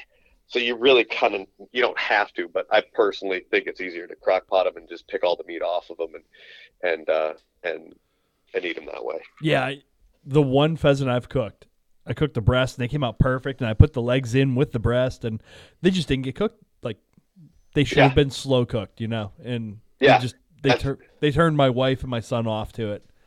So yeah, the legs are a problem, and they really, there's plenty of meat on there. It's just they're tough to deal with. A lot of people out here will just keep the breasts and throw the rest of the bird out. They sound like waterfowlers. I always used to half them and pan fry them. God, were they good that way? They were the best. That sounds good. So it's just a light breading with like a wee little bit of flour, a little bit of breadcrumbs, your like Italian seasoning, salt, pepper, and just light flour, real light oil, like half-inch in there, and just not extremely high, just to where it's just enough that it's getting it going. Yeah, they're not quick though. I think it still took when I did probably close to 18 minutes or so, 20 minutes like that. God, were they good. It sounds good. I've never tried it like that. I will take, I like to take and do like a piccata, like a pheasant piccata. So take the breasts off, and then, like you said there, you put some Italian seasoning, lightly bread them, and then give it sort of a pan fry. Put it on top of a pasta with like a marinara or something. That could be good. So good. It's excellent. I also the other day I took a couple of pheasant breasts and. I went online and I looked for the Chick-fil-A recipe for their sandwiches. Yeah. And I recreated the breading or tried and pan fried them that way. How did it work with pheasant? It was great, man, because we got some Chick-fil-A sauce, and with enough sauce, anything's good. And we sauced them up, threw some lettuce on that sumbitch and some cheese. And, so wait, no, I gotta know though, like it's your recipe. It had like the dill juice and the confectionate sugar in it. Yeah, we had the whole. I did the whole thing. Awesome. Yeah, and then Ella loved that, man. She ate that thing up. I was gonna say, did it fool her? Well, it didn't fool her. I warned her on that. Usually, I try not to trick her because it's just backfired too many times. And she's good about eating it. If I tell her, she just starts to complain about having it too often, which I don't. Look, there are times I'm trying to keep underneath my possession limit. There are definitely times when I've been like, I would rather have a pizza, but I got to eat this if I'm going to go shoot another one tomorrow. Yeah. And so I'm with her a little bit there, but no, that one I told her, I'm like, look, I made Chick-fil-A sandwiches out of pheasant. Let's try them. And she ate the whole thing. Said it was delicious. You ever deep fry them? Yeah, I'll cut them into strips and deep fry them. I want to do a cornmeal, which I have never done, but I'll do I actually use some coconut flour. I use regular flour and some coconut flour. It seems to crisp up real nice. Pull them. Did you ever do them like people do with turkeys and deep fry the whole bird? I've never done that. I would love to try that though. I tell you one thing I haven't done that I wanted to with them is like I do with rabbits and just slow cook them all day and then just do a pulled pheasant sandwich with them. Or slow cook them with potatoes and all that good stuff in there and have a stew waiting for you when you get home. Yeah.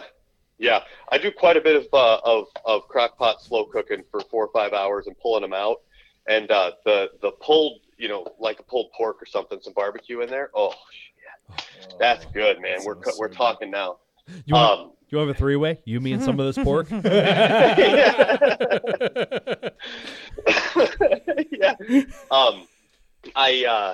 I'll take the breast, and so I make it's like a cream cheese based spinach artichoke dip, right? Cream cheese, mozzarella sauce, spinach, artichoke, some Brussels sprouts, some onions, it's just a dip, right? For chips or toasted bread or something.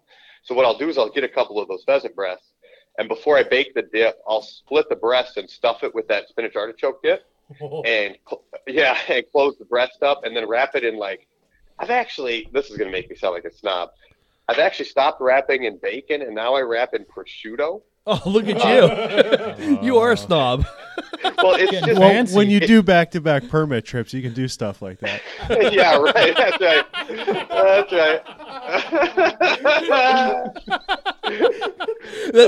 Yeah, that's why we have you on here, to heckle you. How far we've come from carp fishing, man.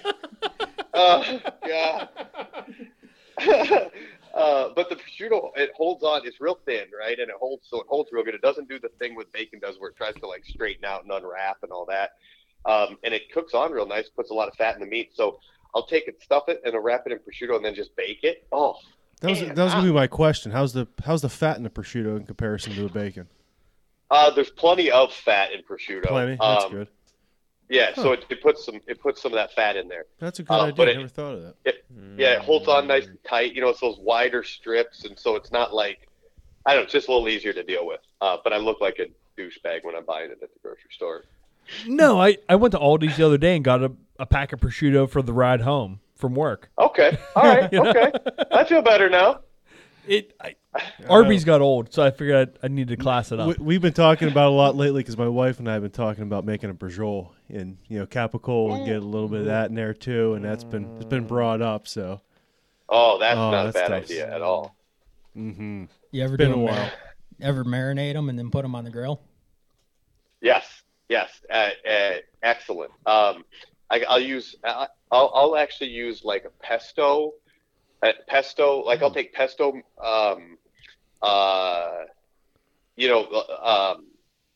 like pesto and oil, and I'll marinate it in that, and then I'll throw them on the grill. I try to. I should actually do some more research. Please, any listener, don't. I have no medical degree. I'm not sure how long you have to cook. I think I can keep it rarer than chicken without running any risk of salmonella, but I don't know that. I'll have to look. Well, with waterfowl you can. Yeah, Isn't it I knew it somewhere with waterfowl. in the 150s, 140s, something? It's like 160 for any kind of poultry. Chicken's Is it still? I know chicken's 165. 160. I think Yeah. isn't. Yeah, is it a little less 165 on is theirs? chicken for sure. With grouse, I Yeah. go about 160 or so. Yeah, I try to flirt with the lowest end of that I can get away with, just to kind of leave more of that moisture in there if I can. Yep. And as long as I'm the only one eating it, I don't feel too bad. If I'm feeding other people, I'll make sure that I get it all the way to the 160, just like I would poultry. I don't know how much, or how chicken. I just don't know how. I'm not sure exactly. I don't know how, if pheasant's susceptible to salmonella and all that stuff, how that would all work. I have aged a couple, and those I made sure I cooked all the way through, because I let them hang in my garage for a number of days, whole, and let the meat get real sort of tenderized. And it was excellent, but it was a little scary. I mean, Is that the same thing as setting them in your fridge and going, I don't want to clean them for 3 days? It's letting rigor mortis set in a little bit, right? Yeah, exactly. I'm letting the rigor mortis set in, so that when I cut it, it doesn't. Because a lot of times, I'll shoot a bird and bring it home, and I'm cleaning it and it's still warm in the body cavity, and that means that when I cut the breast off, it tenses up, and then you got tougher meat than if you let the rigor mortis set in and it starts. And then when I let it hang, it actually starts to relax, and there's a little bit of bacterial breakdown on some of the meat. I was lucky. I had great conditions. It was like 33 degrees. I could hang it inside. So I had a lot of good things working for me. I actually consulted with a couple of friends of mine that are doctors to make sure I wasn't going to die. And they were like, well, as long as there's no shot through these organs that'll release this bacteria. And you're like, okay. So then when I cleaned it, I had to be real careful too and make sure, was there anything? Because if the bowels or stuff are punctured, that bacteria is released, and then you got a real problem. But if they're not, then it's still all self-contained, and so the meat should be fine to age. It comes down to a few things like that. So I didn't feed that to anybody else. I was afraid I'd kill them. So you are leaving the guts in when you're aging? I left it the bird totally intact. Okay, skin on, guts in. Skin on, guts in, and just let it hang. And I literally just brought it home and hung it up. And is there any reason you couldn't gut it prior, though? Well, so that's a controversial question, my friend. Why couldn't you? Well, you probably could, but when you gut it, you do risk breaking open all of that, all of the stuff. internal cavity stuff, right, and releasing it in the meat. At which point you need to kill the bacteria before you age it. So then you either have to really scrub it out, or freeze it, or do something, because otherwise that bacteria is loose inside the flesh. Whereas when it's before you've cleaned it, it's still contained all inside of the gastro, the system, the gastro system there. It's not loose in the meat, actually. Apparently, this is, like I said, I am not a doctor. I'm just telling you what I was told by doctors that I may have misunderstood. But luckily, I didn't die. Yeah, you're still here to tell the story, so Are so you it going must to So try far, it so again? good. Are you going to do it again?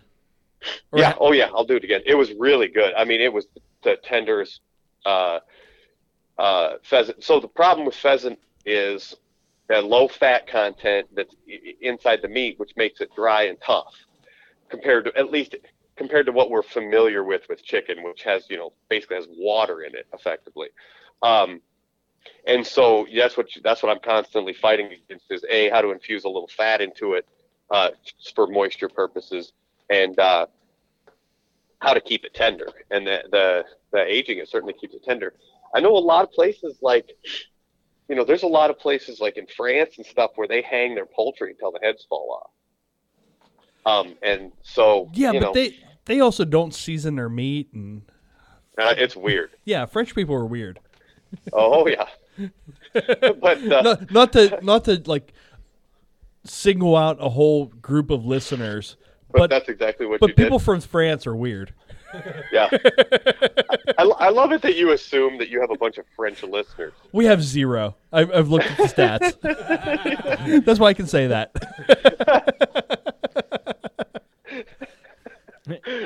Like three that listened in Quebec are now not listeners. Yeah.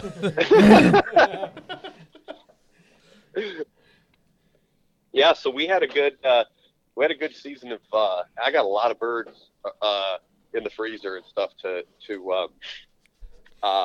eat this year. But so, I grew up here hunting pheasants, but I've never had a dog. I hunted them on foot, and that would mean I'd get like 2 or 3 birds a season, and so this has been a big change. That's what I was gonna say. We've talked a lot about the bird, but we haven't talked about the pup much. What have you personally done to get Leo into shape and to get Leo ready for a season? And then what have you noticed this year that's changed from last year with Leo? Yeah, so we started. Luckily, I have friends who know what they're doing, and a couple of some of the best advice I got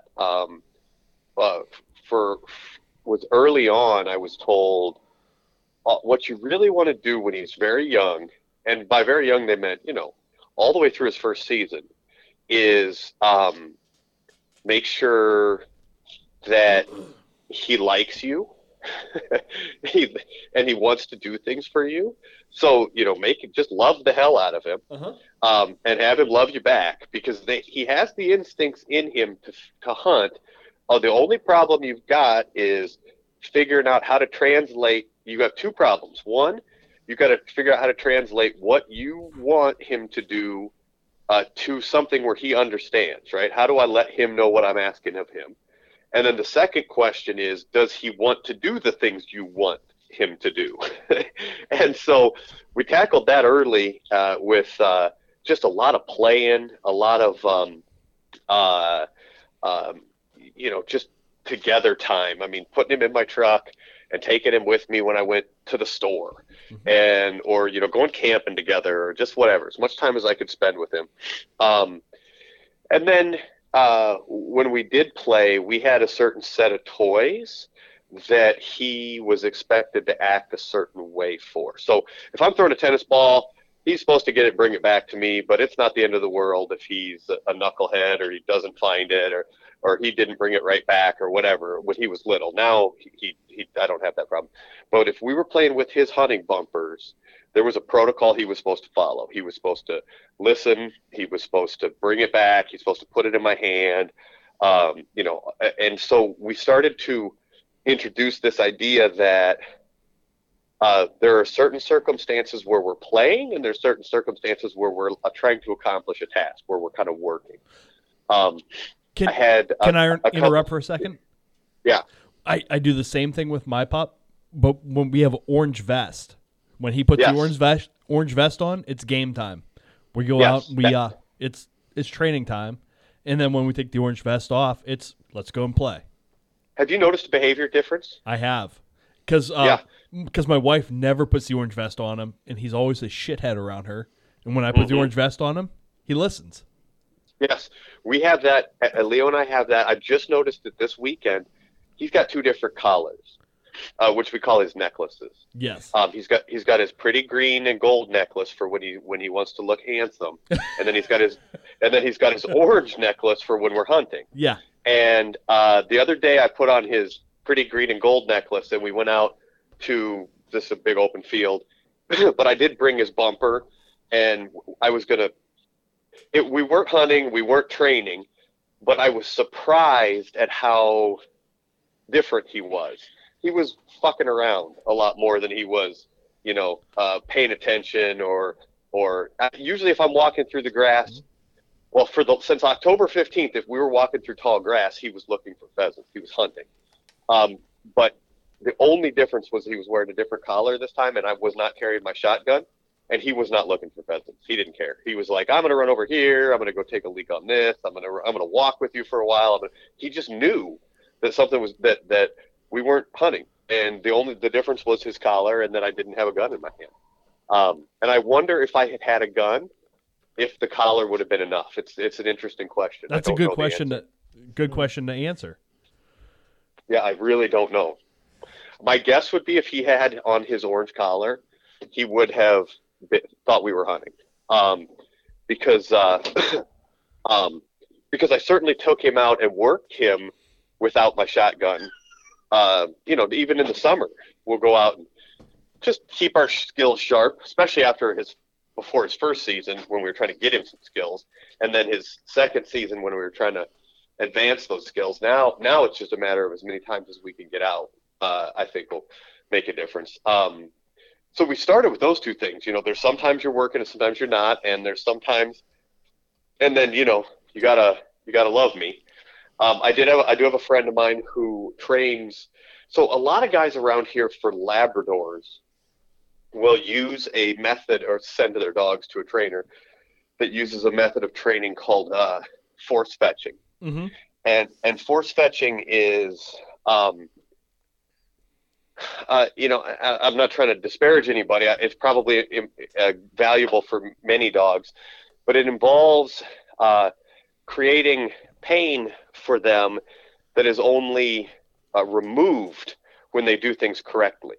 Right, so it's a little bit of the opposite. So it'll be like a pinch thing on the ear or a toe thing, or there's all different ways that guys do it. And with Leo, I just couldn't see myself putting him into that situation. So we went to a buddy of mine who does some training on pointers, which are a lot more sensitive sort of psychologically, because I didn't want him to become, I wanted him to enjoy what he was doing. Yeah. And so we went to my buddy, and really what he did for us was, I just needed a professional to help me do a few things that I didn't want to mess up. I did have Leo on a shock collar for his first season, and he helped me introduce that collar. So effectively make it so I didn't have to shock the dog, right? You kind of teach him, this is what this thing's going to do, so you don't want, and then I could just use the tone button, and that was enough to make Leo listen.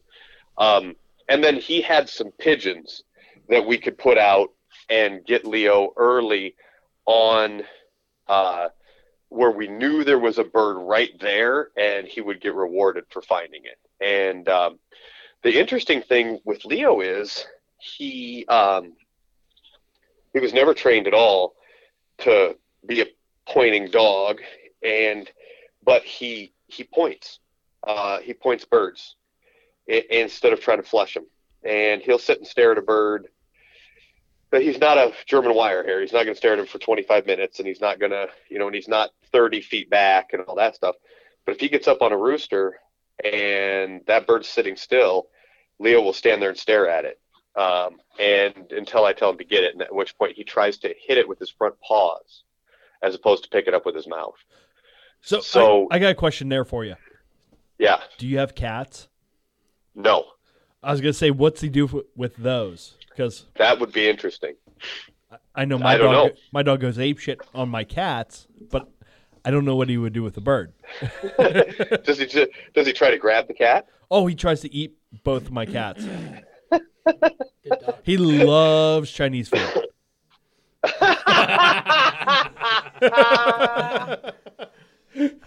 But my cats are a mom and a son. Yeah. The mama cat wants nothing to do with Ollie. She bloodied his nose last week. He'll learn pretty quick, won't he? That's what I keep telling my wife, and she's like, "Oh, but she's gonna get him. She's gonna get him right in the eye." Well, she's already done that. We've taken him to the vet for that. Oh, got him in the eye. Yeah. Dang. You thought he'd have learned after that one. You would think, but he hasn't. He's full on shithead. 8-month lab. Yeah, knothead, man.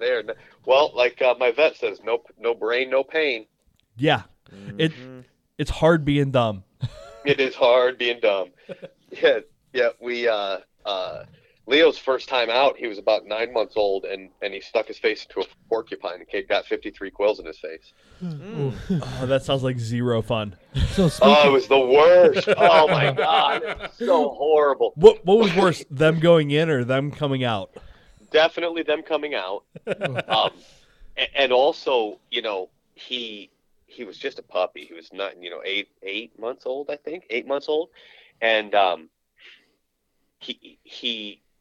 we were out hunting for sharp-tailed grouse, and he got on a group of sharpies. He didn't know what the hell he was doing. Didn't know why. I mean, he was 8 months old. It was our first or second time hunting, and but he flushed them. Or they flushed, and I was excited, and he was excited, and we went about. I don't know, another 20 yards, all of a sudden he stops moving in front of me, and he's like looking down at something, and I thought he was on some more birds, and he's just standing there, and I kind of walk up there to go kick out, maybe there's a pheasant holding tight or something to go kick it out, and I can just see through the grass, I see black and white, and I thought, oh Christ, there's a skunk. Yeah. And I grabbed him by the collar and started dragging him back, and I realized he had quills sticking out of his face and his paw. And he never made a noise, dude. Didn't make a yelp, didn't do anything. Was just standing there stock still with his face right up next to that thing and got stabbed. So then I get him back, and he's real confused, and he's not happy. And Dad, why'd you do this to me? Dad. Right, exactly. Well, then it gets worse, because then I've got to pin him to the ground and use a Leatherman to start pulling these things out. I'm good buddies with my vet, so I called him, and he's like, well, I'm close. I can come there if you need. But I'll charge you. Well, he said, look, I'm just going to try to pull him out, and if he needs to be sedated, we'll have to just take him back to the clinic. So you can try pulling him out if you want, and then if you can't get him, then you just take him into Sioux Falls and take him to the clinic. So I started pulling him out, and they're barbed, man. Yeah. Every one of them is like bink, bink, and his face is stretching, and so now I'm the one causing all this stupid pain, right? I felt horrible. And you can't even do the mono loop trick on him. No, you can't do nothing. And so four of them broke off.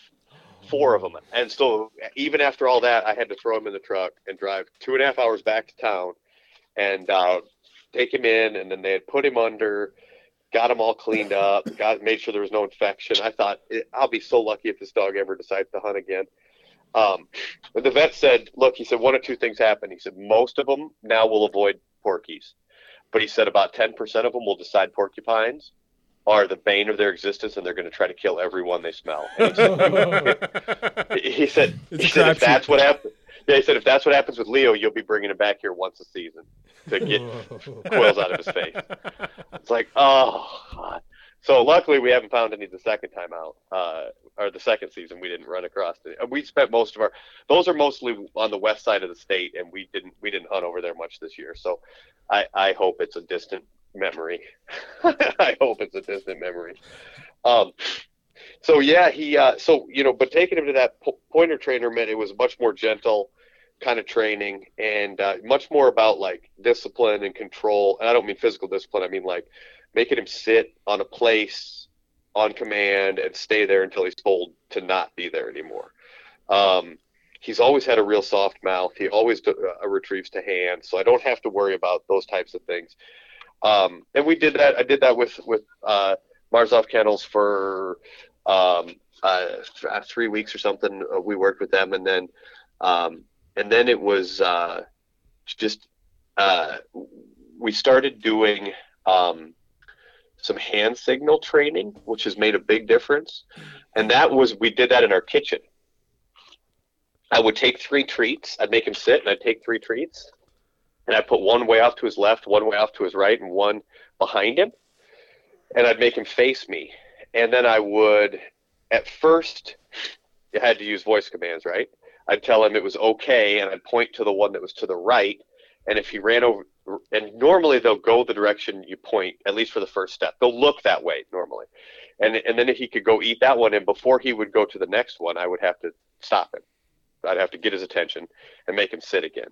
And then I'd point to the next one and tell him it was okay and make him go get that one. And I would do that over and over and over. And eventually I could stop having to use my words and telling him to like sit and stop and okay and all that. I could just point, and he would go to the one that was the direction I pointed. And the one behind him, I would use the command back. So I could point him back. And I did that a bunch. And so that has made a big difference in the field, because he doesn't always see the bird down. If we're in like 8-foot tall corn or something, he may not get a good mark on that bird. And, or if we're in water, we've used it in water quite a bit when we're throwing the bumper in water and stuff.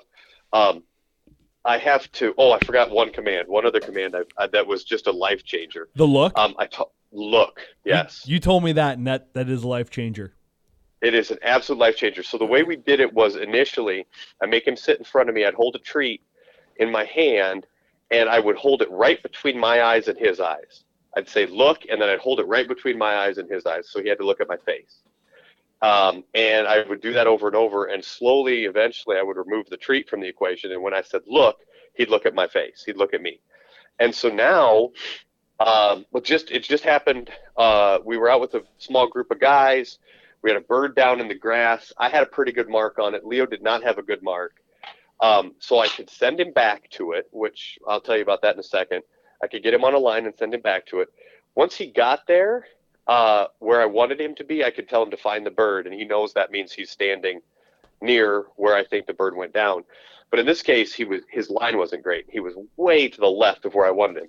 So I could yell, look, and he would look back at me, and then I can point to the right or the left, and he goes that direction until he hears me say, find the bird, at which point he now gets down on his nose and starts looking.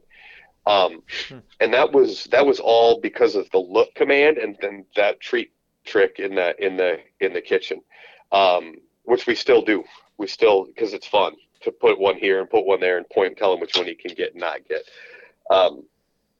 That one has made a big difference. And then the lining him up one. So I would throw his bumper, make him sit beside me and throw his bumper and not let him go. Make him sit there and wait until it was on the ground. And then I line him up by putting my hand across his nose, like a karate chop, sort of, where I'm pointing my fingers right at where I want him to go. You're like Daniel-san. Yeah, exactly. And I'll be standing behind him, and I'll put my hand right down his nose, pointed right where I want him to go.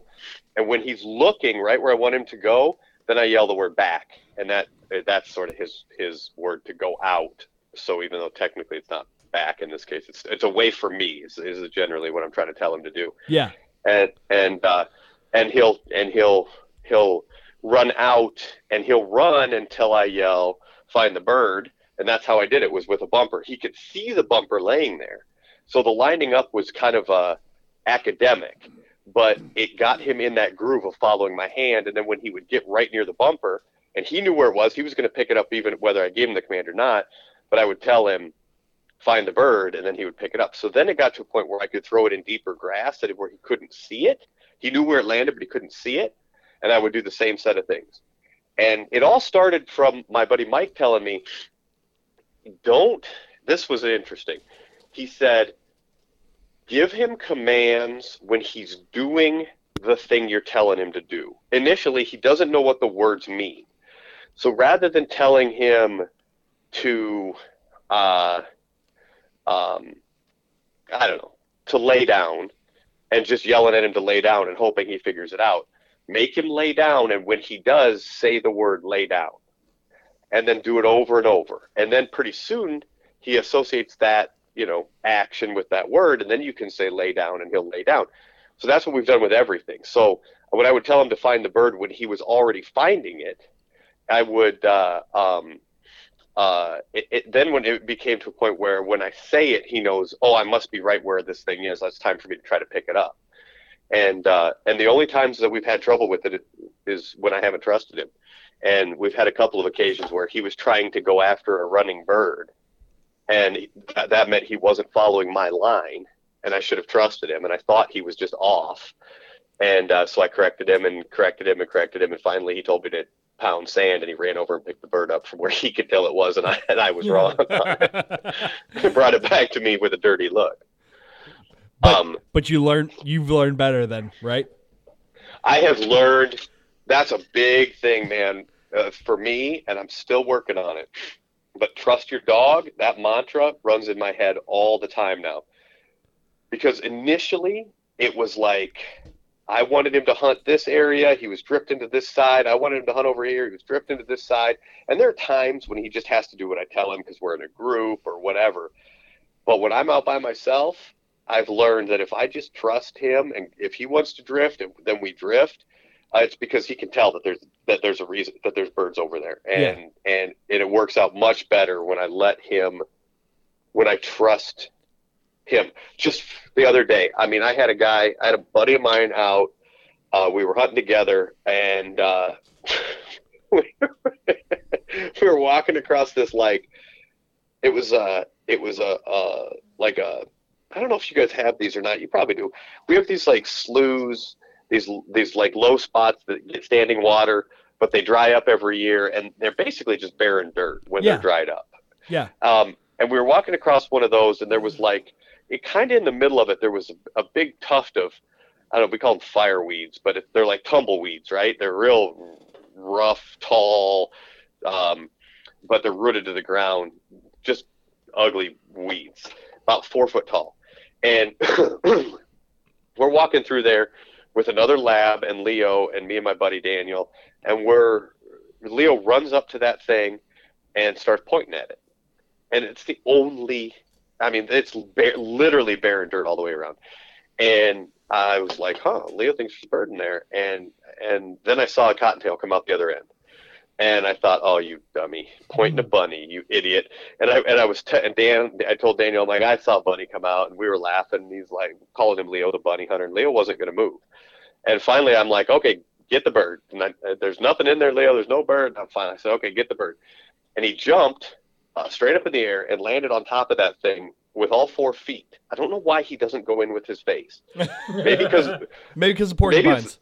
It could be the porcupine thing. It's the weirdest looking thing. I got to get video of it. But he lands on him. He tries to hit him with his paws, and he landed on him 4 feet. And sure enough, a rooster came shooting out the other end. And you all missed. No, I was lucky because remember that thing about not thinking?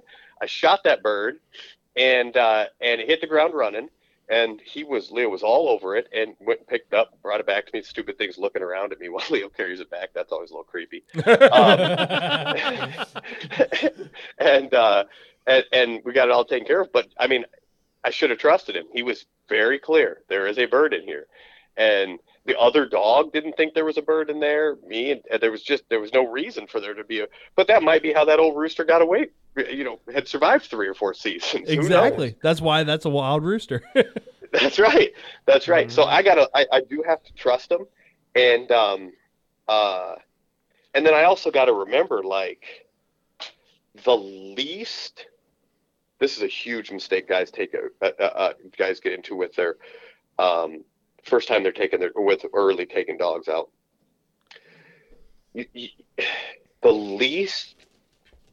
The less you can speak to your dog while you're hunting, the better. And I don't mean you can praise him and you love him and you give him water and all that crap.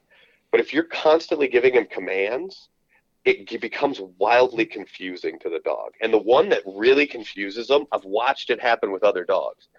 In fact, Leo's brother has a really big problem with this right now. His owner is constantly yelling to him, hunt him up, hunt him up, hunt him up, hunt him up. Well, that's the command you give when you're telling your dog it's time to hunt. Right? So with Leo, he walks right beside me. We get to where I want it to hunt. I make him sit. I slap him on the side and I say, hunt him up, and that means go. But if I say it over and over while he's hunting, he starts to think, I must not be doing what he's telling me to, what he wants me to do. Hunt him up must mean something else, right? Because that's what I'm doing, and he keeps giving me that command. So and it can be that way with, come back or too far or any of these different commands. If you're saying it all the time, it starts to become meaningless to the dog. And you can't say that to the owner of that dog, right? No, and it's funny because we got these dogs at the same time. In fact, it's really funny.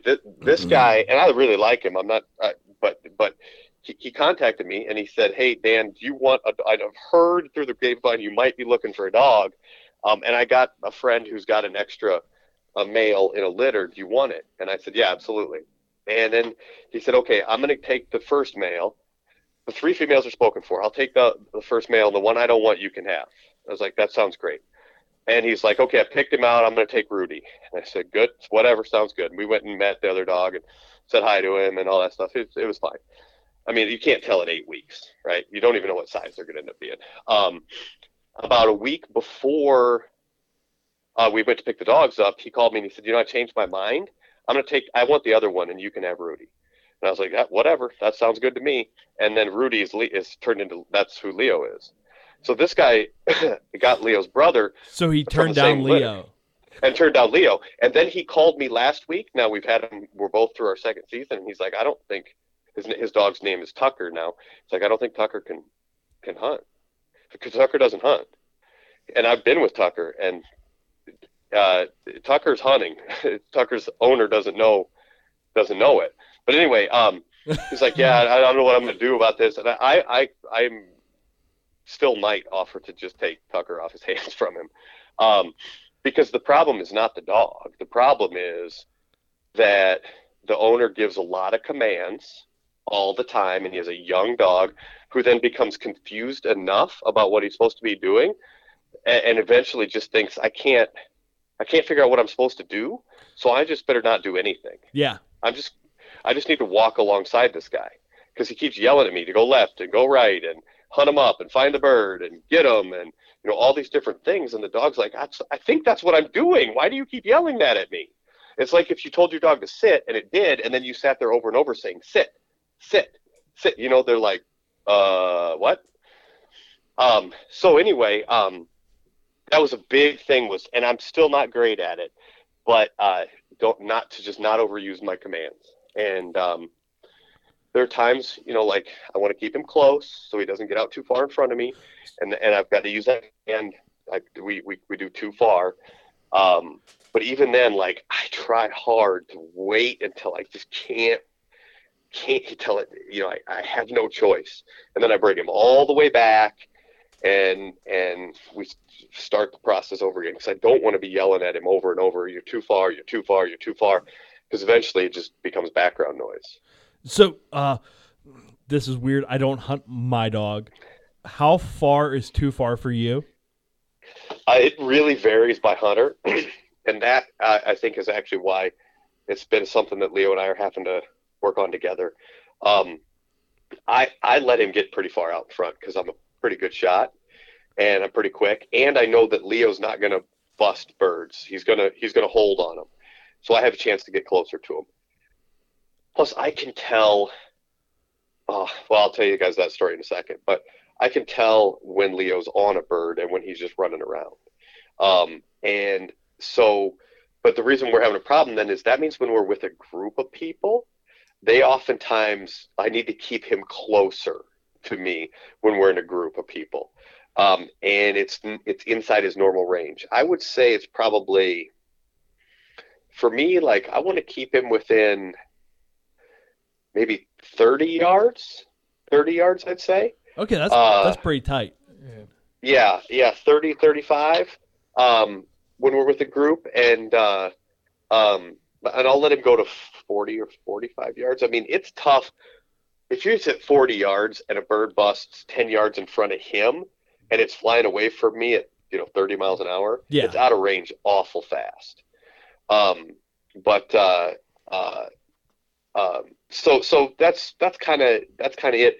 It's difficult though when there's just a lot of variables. It's going to take him years to learn them all. Like there's a line of 9 of us. He can range side to side a long ways and still be fine. When it's just me, I can't have him ranging side to side that far, so it's all of those nuances we're trying to figure out. I did take a number of groups out this year that he was the only dog. And so we had to have him range side to side in front of everybody. And then, that obviously was a habit that when it's just me and him, I need him to stay much closer on his side to sides ranging. But he can go out farther in front of me because, I'm just more comfortable with that than maybe some of these other shooters that we've had. So, it's a learning process for us for sure. So speaking of learning, what are your goals for you and Leo going into next season? Because every serious bird hunter I know, that they always have goals for them and their dogs going into next season, whether it's something they want to improve on or goals, number of birds, whatever. Yeah, excellent question. We had goals. So we came into first season, the goal was I need to get him from we're out here having fun and this is the best day of my life to I need to get him from that to, oh yeah, I'm trying to find these colorful, smelly things and make them fly. The dad likes to eat. Right. We did that. We accomplished that goal for sure in the first season. Actually, earlier than the first season. By the end of the season, he'd really started to figure out that we were working together to try to. I think in his head, it really is. We're working together to try to make it so I get to retrieve one of these things. That's his ultimate goal. And so by the end of the year, last year. So with late season roosters in South Dakota, what they'll do is they will either fly out of the end of the field, the minute you get out of the truck, or they run, and they run really fast, and they run through the grass, and they don't hunker down and try to hide in the grass. And so they'll run, and by the time either your dog starts chasing them or whatever happens, they bust out of range. And that's a real problem. So we try to hunt quiet, so we're sneaking up on them. We'll try to hunt fast. But by the end of the season last year, Leo had already solved that, and I would notice that not solved it, but he'd figured it out. And I noticed that when he would get birdie, which is very evident, his tail starts to helicopter around, his movements become much more erratic. He's clearly following a scent, and he's following a cone of scent coming off the animal, and he's zigzagging back and forth across that cone. He'll run until he goes out of it, the scent cone, and then he immediately turn around and come back, and side to side. And so he narrows down on these birds. Well, by the end of the year last year, if he got birdie, he would break always to my left. He'd break to my left, and he'd roll out 30, 40, 50 yards out in front of me, and then he'd work that bird back towards me. And we had a number of roosters that busted behind me that he had pushed. They were running from him into me as opposed to running away from me and him and getting out in front of us. It was really impressive. So anyway, he'd started to figure out this year coming in, it was that we had 2 goals again. The first goal was I wanted to be able to go much less commands. I wanted to be able to get in a field and hunt and have him know the range, have him know, keep an eye on me for if I turned and was going another direction. I really wanted to get much less commands. We used the look a lot because I was just trying to teach him, just check me, just check on me, just check on me. So I don't have to scream at you to come back and we're going to take a left and we're going to go up this other gully. I just look and look. And if I start to turn, I need you to come to the side. And he definitely got further with that. which was good. And then I wanted to continue to advance the idea that that it was only pheasants we were interested in, right? No more bunnies, no more field mice, no more whitetails. We're looking at no more owls. That's our primary target. We got far enough along that this year that on our last day out, we walked up on a creek bed and a great big whitetail doe. I mean, she was so fat. Gosh. She hopped up and just stood there staring at him at, I don't know, 10 yards away. And he's standing staring at, I wish I'd got a picture of it. He's standing staring at her, and she's staring at him, and he started growling at her. She just stood there, and he started growling, and finally she trotted, I don't know, 20 yards away kind of to our side and stopped and looked at us. I don't know. I could have hit this thing with a rock. You go all deer season and get skunked, and then you get a doe that just sits and stares at you. So I'm watching her stand there, and Leo's hunting. He's gone. I had to call him back because I was like, oh shit, he doesn't realize that I'm not hunting right now. I'm looking at this deer, because he was not interested in her whatsoever. So that's good news. So we made those two goals. Our goals for next season, I think we want to, we got to continue to get better. He's got to continue to improve at his range. He still gets out too far. When we first get to the field, he really, really moves fast, and he ends up out ranging out farther than I like. He's good at coming back to the command, but I don't want to have to be telling him over and over. And then the second one I need for him to do is I need for him to slow down a little bit. And I think some of that will come with age. Yeah, you're getting older. You can't keep up with him, right? It's exactly true, man. I mean, he's moving so fast, and he'll burn himself out. He'll hunt at 4 hours in. He's like, "Oh my God, I'm tired." And I'm like, "Yeah, I know. Why didn't you slow down earlier, no dummy?" Shit, dummy. Yeah, exactly. So, but I'm not exactly sure how I'm going to do the. I'm just going to hope that starts to come with age and experience, and his excitement level drops just a touch. But other than that, it's just we got to.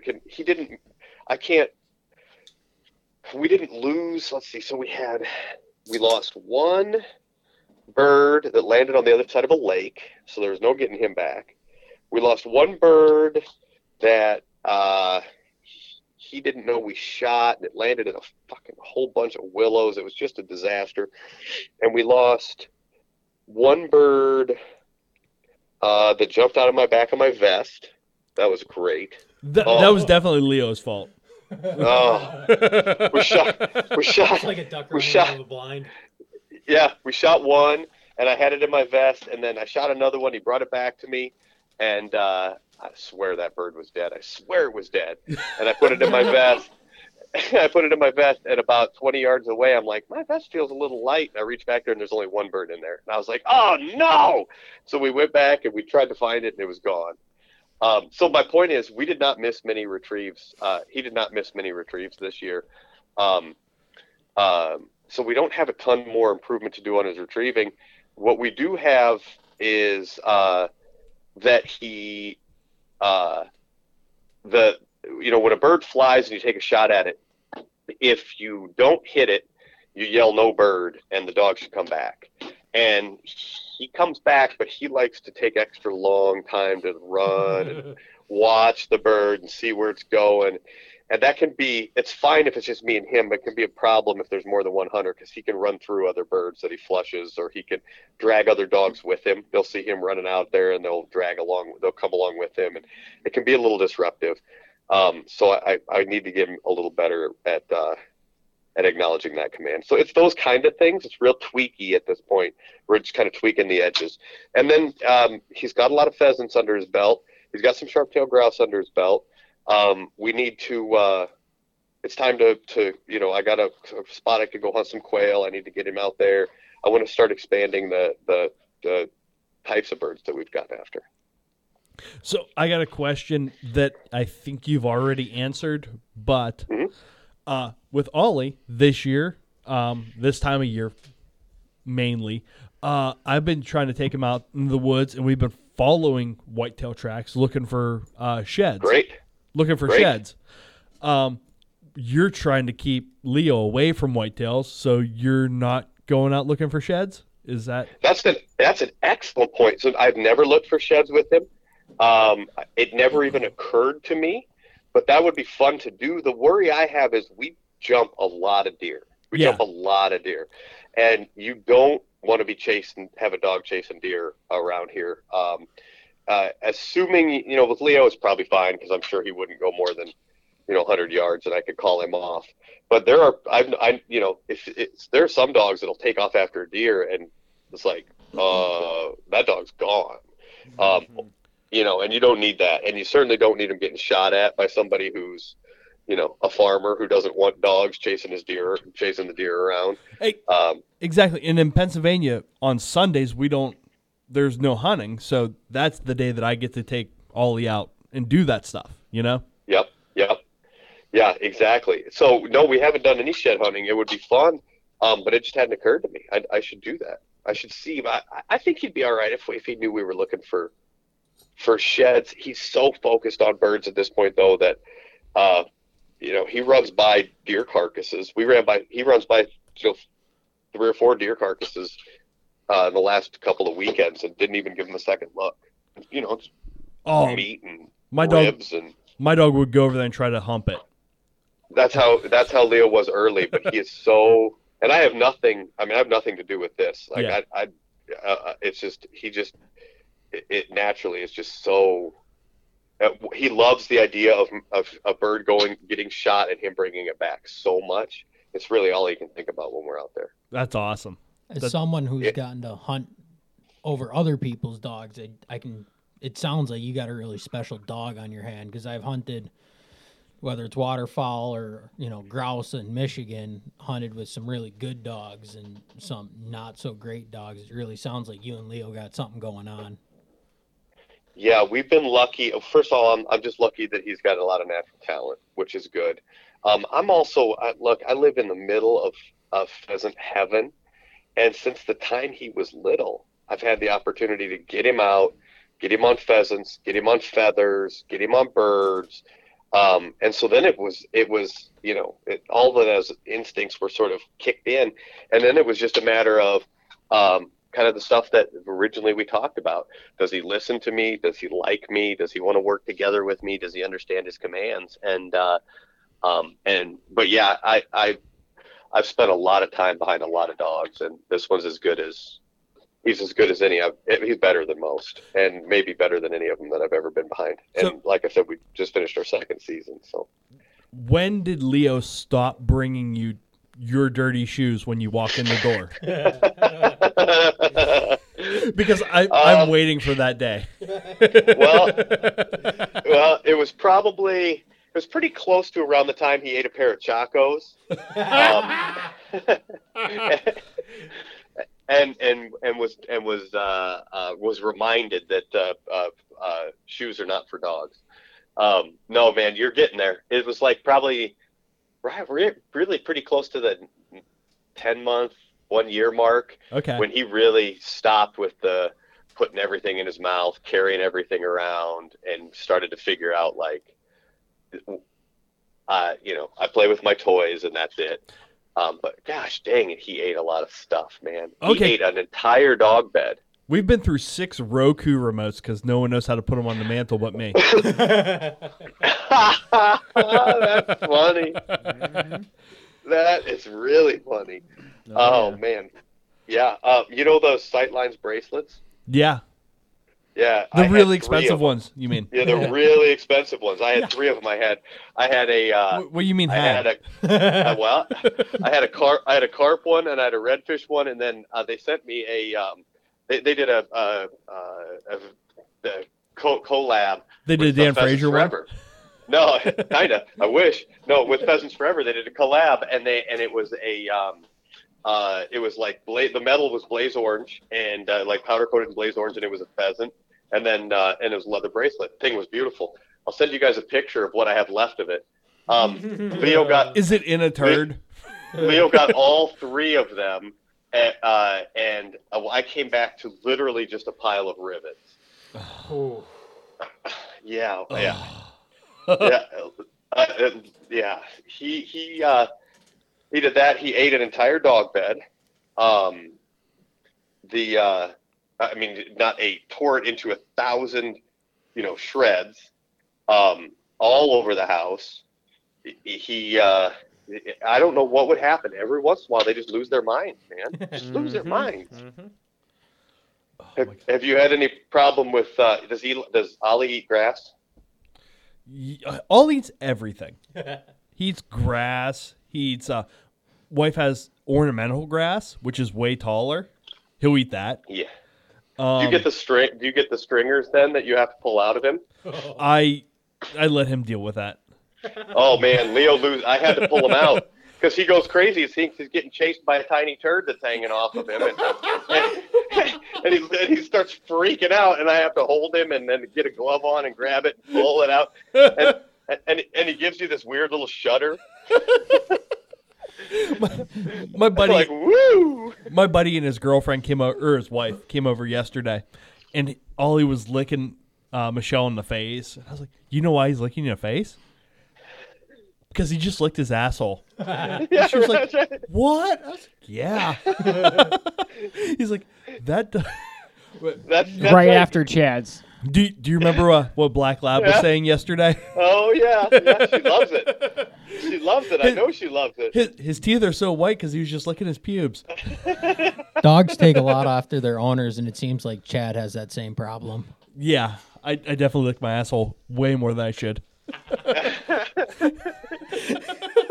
If not his, the dog's. Yeah. Oh God.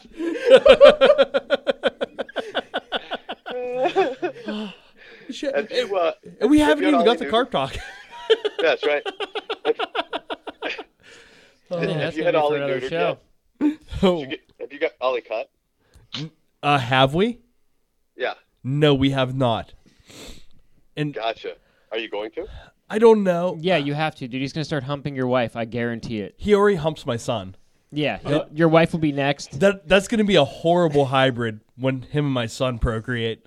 So when my vet, I asked my vet when do I get Leo cut, and he said when he starts humping with purpose, not just for fun. Right. Which, by the way, that explains puberty for me perfectly, right?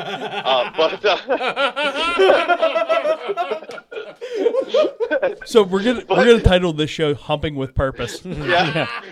But so he had this like big white stuffed bunny that he would hump all the time when he was little, and that was not with purpose. That was because I didn't know what else to be doing, I guess. But the first time he humped my daughter, I was like, all right, that seemed like it had some purpose to it. So I took him in and got cut. And I got him back here, and he's wearing his cone of shame. And Ella and her boyfriend Ashton are here. Ashton's over for dinner, and Leo's wearing his cone of shame. And Ashton says, why does he have what surgery did he have? And I said, I had his nuts cut off. And Ashton's like, oh. And I'm like, you know why, Ashton? He humped my daughter one time. One time. One time. Dad of the Year award goes to. Oh, Jesus Christ. Did he see that poor 16-year-old? He turned so fucking red. Oh my God, it was great. Did he see the humor in it like we do? Oh, it was great. It was a great dad moment, man. That's yeah, it was awesome. So on the nuts clipping thing, my wife is still up in the air, and I'm still up in the air. I want to get an Airedale so bad, and I want to make Air Labs.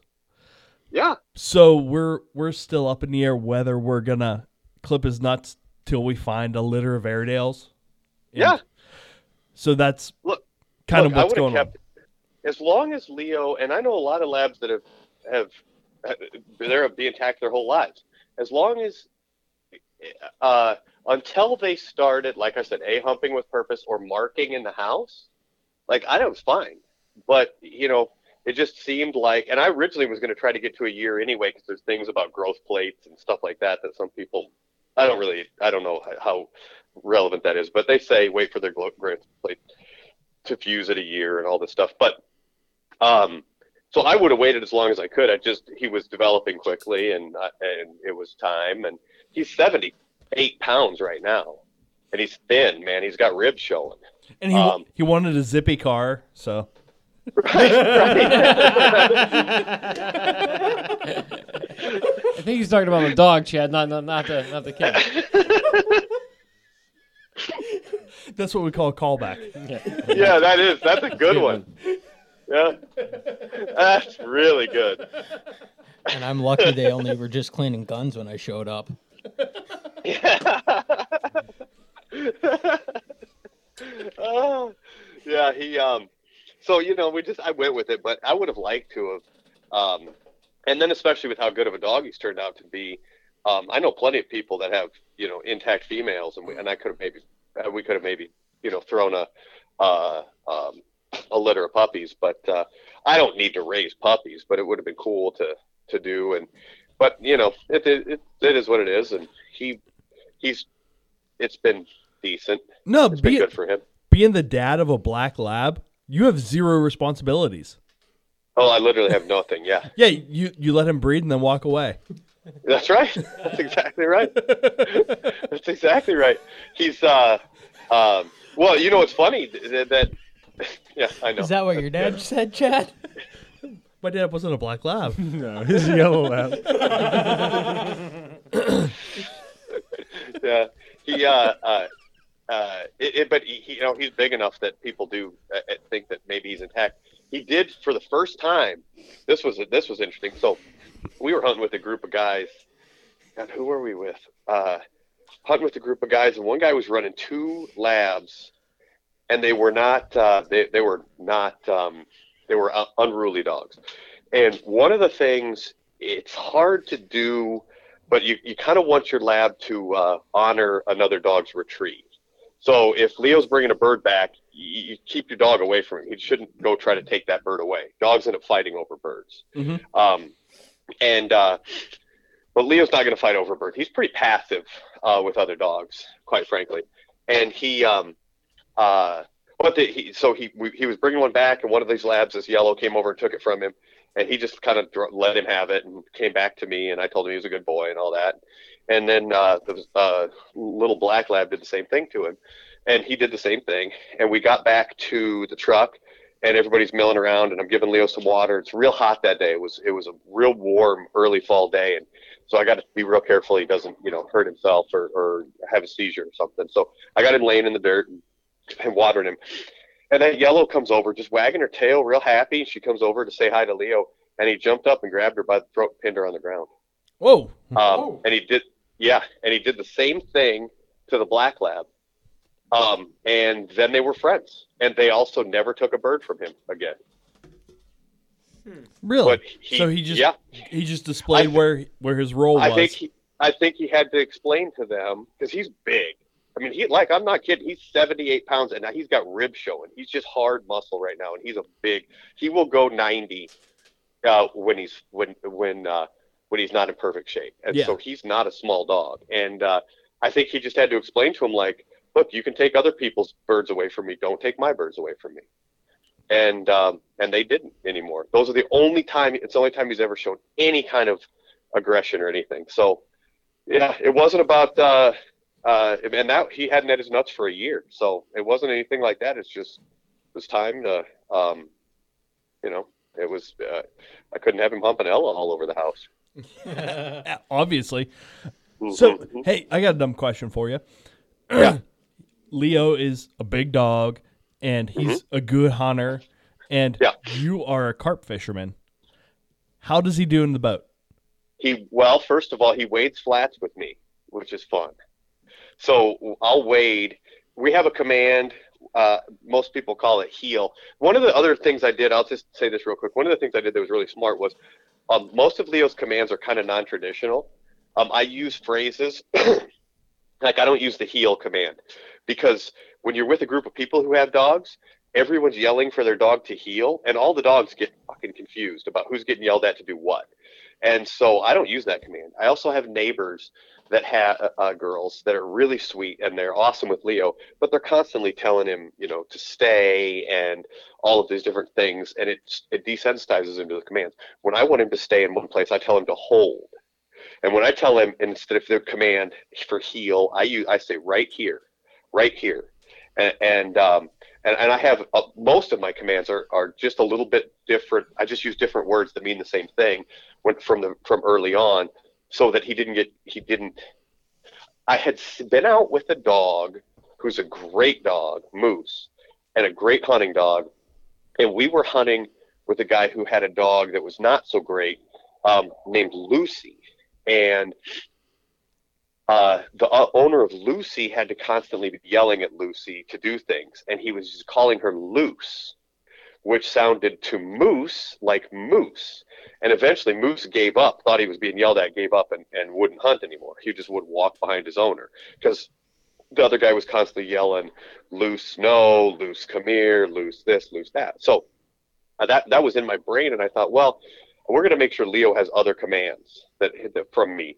And so we use right here is one of them we use. So when I'm wading, I can wade carp flat, and I tell him, right here, and he'll stay at heel while we wade. He'll go behind me, and I'll let him go run up in the grass and stuff. But when he gets in the water, I tell him right here, and he'll come and stay right at heel while I carp fish, which is pretty fun.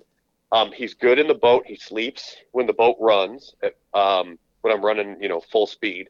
When I stop to get up and pull, he jumps up on the casting platform, which can be a bit of a problem when I have an angler on the boat and I got to make Leo get the hell down.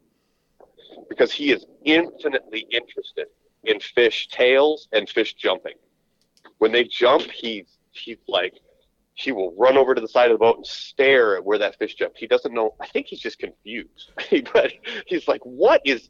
And so he will stare at ORPC's tails. He'll stare at them.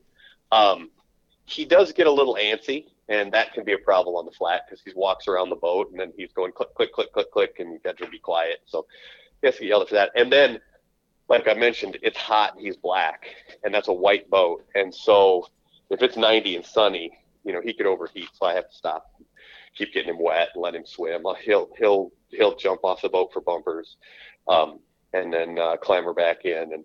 But he loves it. He loves being on the boat. He gets so excited when I tell him it's boat time.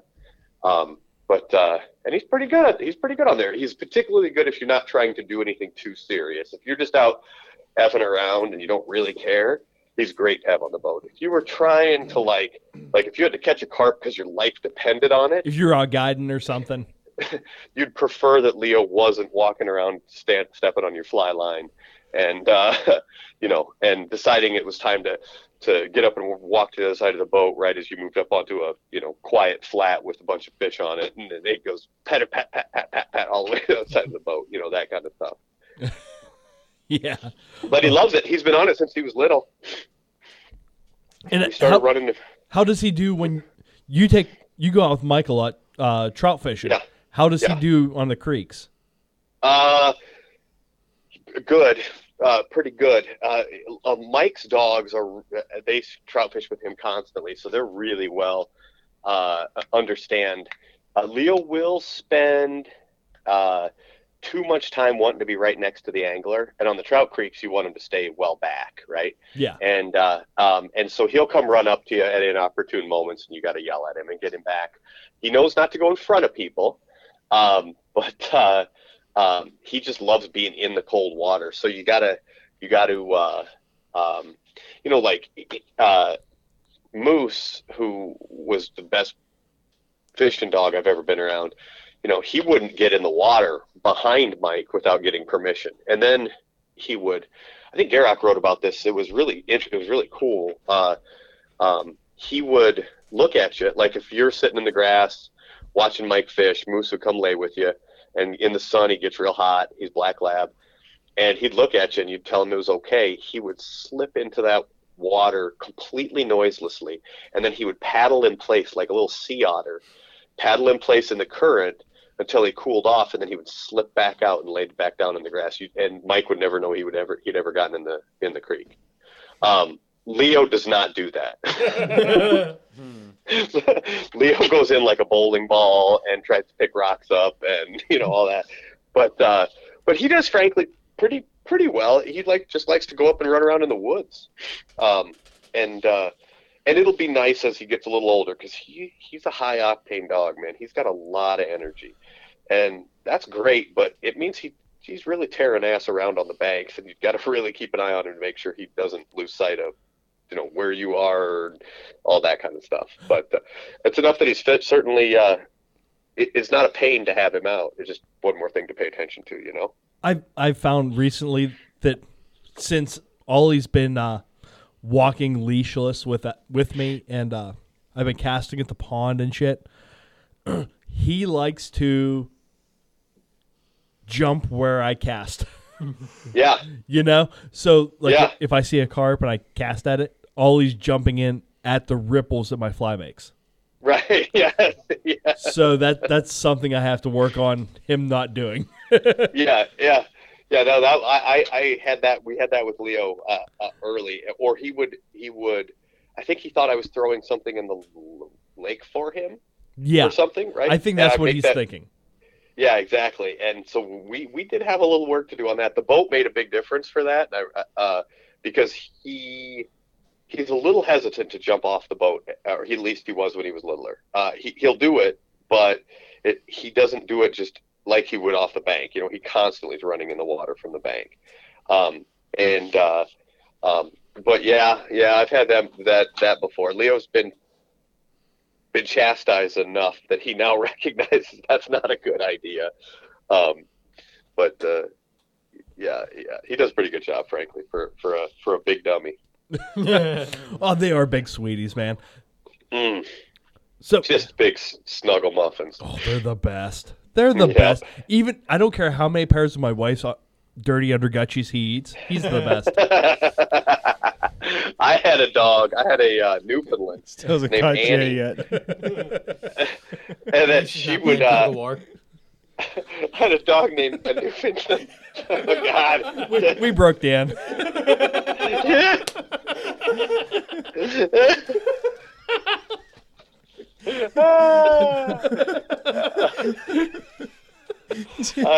I had a Newfoundland named Annie that would only eat dirty. The only thing she would eat besides her toys and stuff was dirty socks, and she'd swallow dirty socks whole. And my dog does it now. Oh yeah, my dog does that all the time. It sucks, man. And Annie was so big, a Newfie. She was like 140 pounds. And so she has like man-sized turds, right? And so you'd be mowing the lawn, and all of a sudden you'd be like, thump, thump, thump, and a whole fucking sock would go shooting out from underneath the lawnmower. Oh, yeah. Your lawnmower would bog down. Talking about having to pull out a striker. That was a wool one. You should hear a sock that's come out the back end of a dog hit a trailer, the side of a trailer that's next to your house.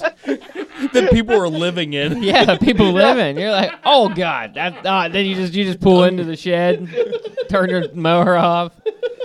No, that wasn't me. Oh, Jesus Christ. 10 points for the home team. Yeah. Oh man. Yeah. It's no. We have. It's actually an aluminum garage next to my house. It's not a trailer, but trailer sounded better. Neighbors bring your laundry back. Yeah. So we don't have the sock eating thing. I did at one point think Leo was bleeding to death because all of his turds were red, and then I realized that he'd eaten a red bucktail. No, yes, he'd eaten red bucktail. That's exactly what it was, and there was red hair in all of his turds, and it looked like streaks of red. I was about to rush him to the emergency room, and then I'm like, wait a minute, that's red bucktail. Dan, you know how I know? Because I had a coonhound and the lab that had eaten chartreuse and blue bucktails one time in the middle of winter. and I could tell which dog was the culprit because it had chartreuse and a blue bucktail in their duty. Yeah, that's it. In the white snow. That's it. Yeah, that's it. I love that. I love those dogs, but I'm glad they're gone. I gotta be thankful my dog won't go down my basement stairs. Oh, I got over 300 tails laying on the floor there right now. It'd be a massacre. Oh yeah. If Ollie was around, they would be shredded. Oh my god! Your dog doesn't go down the stairs? It is deathly afraid of going down my basement. I don't know what the deal is. The dog's 12 now, and from the time we have had her, she would never walk down. They're not like backed; they're open, and I think it freaked her out. That dog will not ever walk down them stairs. Has never once. I carried her down one time just to see, and she immediately ran back up and never went down again.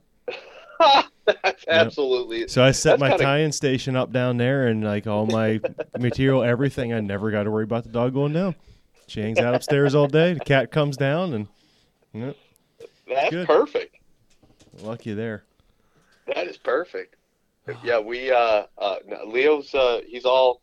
I got to keep an eye on him and keep my stuff all put away. I had a spare bedroom that had a bunch of bucktail in a box underneath the bed, and I couldn't figure out where he was getting bucktail from because all my bucktail was put away, but I could see it out in his turds. And then finally one day I saw him coming out of that spare bedroom, and I was like, wait a second. And I looked underneath the bed, and he had pulled out a tail, and it was torn apart, and he'd pull out another tail, and he was tearing it apart, and just slowly, methodically taking the whole thing apart.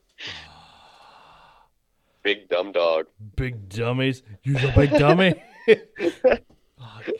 Yeah. Yeah. He really, I tie with a lot. This is probably, I'm asking for disaster here, but I'll shoot these birds, and I told you guys I skin them whole. About 2 or 3 skins every season, I will stretch and salt the skin whole. So I have all of those feathers, and I use them for soft hackles on these big carp fly. Well, they're big relative to trout fly, right? But on these carp flies, I use the feathers for soft hackles. So I have full pheasant skins laying around the house, and I have to take care. I have to really take care to not let Leo see them. He would just tear it to pieces. Oh, it'd be a mess. Plus, all that salt can't be good either, I guess. He'd probably be barfing. Well, you eat He'd just be parched. You eat barbecue, so it's the same thing. That's true. Hey, do you have a problem with Ollie barfing? Barfing? Yes, he puked on our bedroom floor 2 nights ago. Yeah, that's good. Any particular reason? Yeah, it's good. Are we talking dirty gutchies or? No. I thought maybe he saw you guys naked and he got sick or something. No, but he will not get off the bed when we're naked. Oh, that's lovely. No, he wants to slip the nose in the butthole once. He probably got a little too close after Jenny Cream Ales. That's what it is. Because I'm telling you what, it is bad tonight. He knows Dad has the right kind of stink. Dad, why's your asshole smell like peanut butter? Ollie, don't ask questions. Oh my God. On that note, we've had you on the line here for going over a little 2 hours. Uh-oh. Anything, I think we hit on just about everything, Dan. Everything except carp fishing. We covered. Yeah, that's right. I mean, the only thing I'm actually good at. Are you taking any carp trips this year from guests? Yes. Where can they go and find you at? I don't have anything. I mean, because I just kind of do this for, rarely. Probably my Instagram is probably the easiest. It's the best. Yeah, it's probably the best. My Instagram or my Facebook. Instagram's usually easier, but yeah, they can find me on there. And I've got a few spots open. I'm not full time or anything like that. I have like a real job and a kid and all that crap right now. But loser. I know, right? I have like health insurance and stuff. Gosh, I'm so lame. Who needs that? It's not like you're shitting red bucktail. That's right. That's right. You know what? I guarantee if I lost my health insurance the next day, I'd be shitting red bucktail. That'd be the problem. That's the truth, though. Yeah, so that's probably best. But and then I always got open spots for you guys if you just want to come up. Oh, absolutely. Like I said, we've been trying for years to make it out. Pretty make it frequent happen. we make it to South Dakota. Yeah, is being sarcastic? That very. Yeah, nobody frequently makes it to South Dakota. I don't think South anyone... Dakotans don't make it here frequently. And wait, people from Iowa only get here if they get lost. you know what? I want to come out fuck. bad, but I have 2 trips to Tennessee this year. Ooh, what are you doing in Tennessee? Well, one, I'm going with Jay, which is going to be a horrible trip. Yeah. Yeah, Oh, sorry. vacation with the Thompsons. We're going to get Fuck super that. drunk every night. Oh, yeah. And then the other one, I'm going with my wife. She's running the Nashville Marathon. Ooh, Yeah. see, that'd be fun. Tennessee's awesome. She's a dummy. So I'm going to try hook up with a guy that I met last year and Oh, go down there. that would be. Yeah, you should. That'd be awesome. Well, if you guys are ever, headed through, let's say you're driving to Montana. I'm right in between. So. You're coming from Maine to Montana. Right. You're on the way. Yeah, I'm on the way. You can just swing by. Hey, you swing got a guy through. who swung by because he was going from North Carolina to Wisconsin or Michigan. So. Which actually reminds me, Dan, I'll be in South Dakota in September. How far are you from Pierre? 3 hours. What are you doing? Why are you going to Pierre? Because I got a busy ass work schedule, There's so no I'm going to go. trees in South Dakota. No, I'm going on vacation over there to visit some friends. Oh, there you go. Well, you probably will drive through. I'm in Sioux Falls. Okay. So, if you get a night here or a day here or whatever, I'm just a few hours away, and I got a place for you to crash and a flats boat and a lot of fly fishing gear. So just let me know, man. And a dog that humps with purpose. Dog. That seals the deal right there. Yeah. Look, at this point, You go carp fishing. don't- Leave me home with the dog.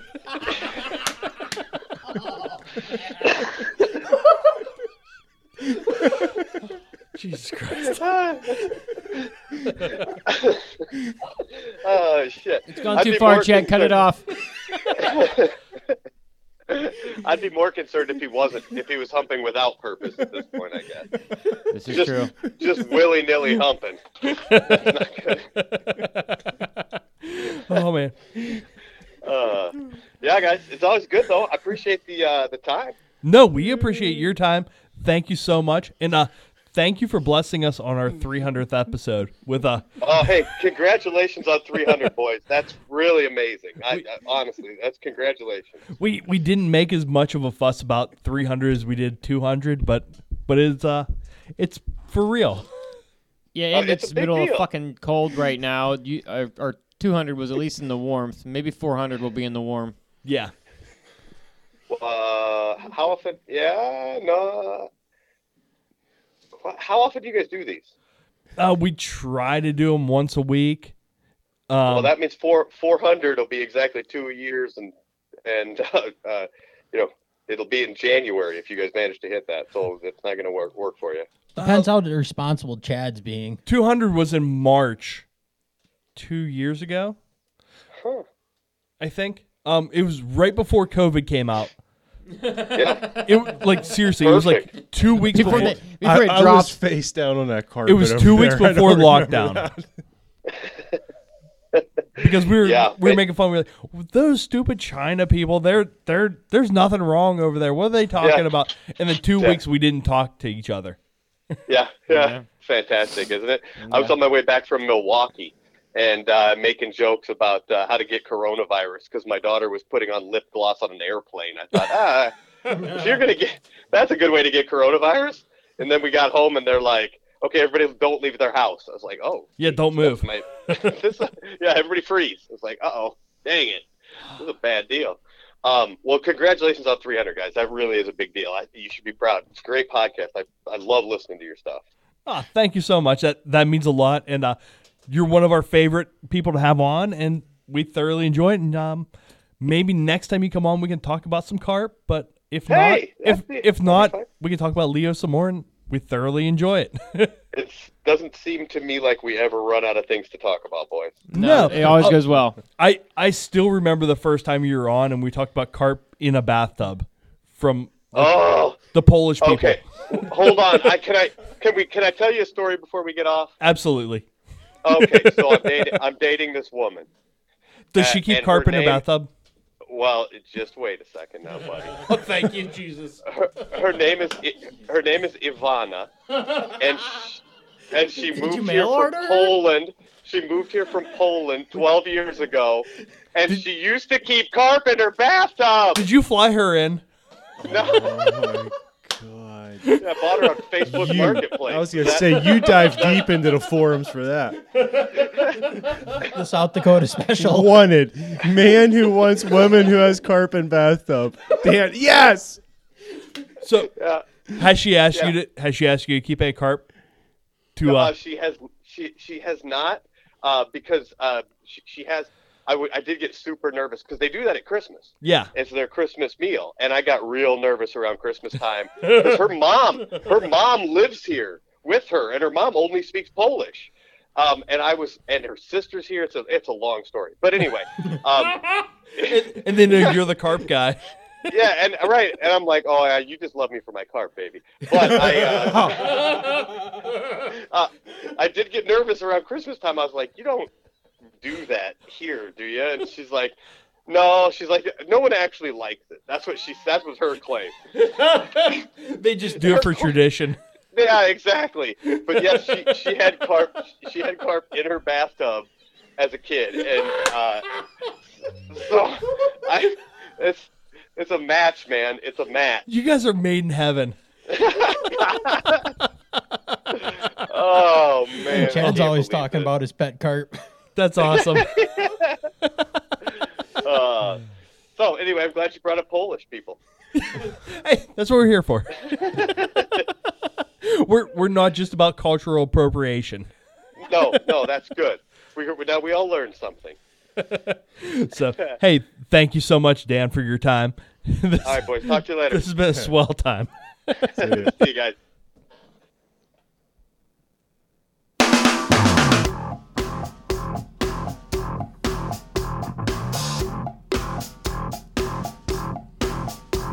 Well, I got a new kind of square dance rap. Don't talk smack, flash my gap. I'm finna spit and hold my dick and heat shit up like a thermostat. Grab your partner by the chaps. Give your partner a rape him slap to symbolize the ghetto trap. Step to the right, give 3 claps. Kids jam-packed in tenement shacks. Ain't shit. All right, guys, man. Dan is so much fun. I can't stand it. Oh my. I do want to thank Zach for coming by. It's out of his way to come here on his way home from North Carolina to Michigan, but it's been so much fun having Zach in studio with us. So thanks, bud. It's been my pleasure. I know from way back you've been someone that's supported us, and it definitely means a lot. I'm happy to help you guys out. I enjoy listening every week. Listening to you guys is just like me and my buddies in the boat busting each other's nuts all the time. Flies are great too, man. Flies I've been looking at tonight in the last, all the batches of flies we've got from you. I use a lot of them. I stole the whole box and just used them myself on a consistent basis. They've caught hybrids, smallmouth, and as trout. you can see, they're not coming back anytime No, soon. they're not. These are going to triculate themselves right into there, and they'll just stay on my boat. I kind of figured if you don't lose them in the wood in the first 10 casts. No wood. We go get those. Nope, they're not in the wood. They're about 60 feet up a tree. Yeah. No, I'm just happy to spread a little love to some good group of guys, and I'm glad you like them. I just try to tie some flies that actually fish. They're not the prettiest things in the world, but I catch a fish or two every once in a while. We're an all right group of guys. I wouldn't say good. Well, you talk to Dustin Hines, so you know. that brings us down 2 phases. I was going to say 1, but if you want to go 2. Oh man, you guys are a rough crowd around there. Somebody has to hold down the fort in the Midwest. Absolutely. So, hey, do we have anything else we want to hit on this evening, guys? A pillow. A pillow would be nice. Jay's getting a little sleepy over here. I can see that, man. You were definitely not involved. I'm still a little sleepy. I said some funny things early. Almost fell out here. Starting to wear off. So, but I okay, need a guys. Snack. Snack sounds good too. After I ate like 12 fucking chocolate chip cookies that Mark's wife made, they were great. They were great. They were good. Those were good cookies. Yeah. Don't let Fat me kid around the approved. cookie. Oh yeah, I'm like the cookie monster. Cookie. Doobie and a fucking bag of cookies. Set me up. Doobie and a brew and some poontang too, right? There you go. Little Pat Daly. Oh, I'm pumped for the Super Bowl. We're going to have some food for the Super Bowl, man. I'm going to do a brisket. It's going to be like a 12-hour, 14-hour smoke. Should be good times. Hopefully have some beers and eat some good food and watch Joe Burrow throw for 1,000 fucking yards and 5 touchdowns. Fuck that guy. Who dat? What's talking more about. risky?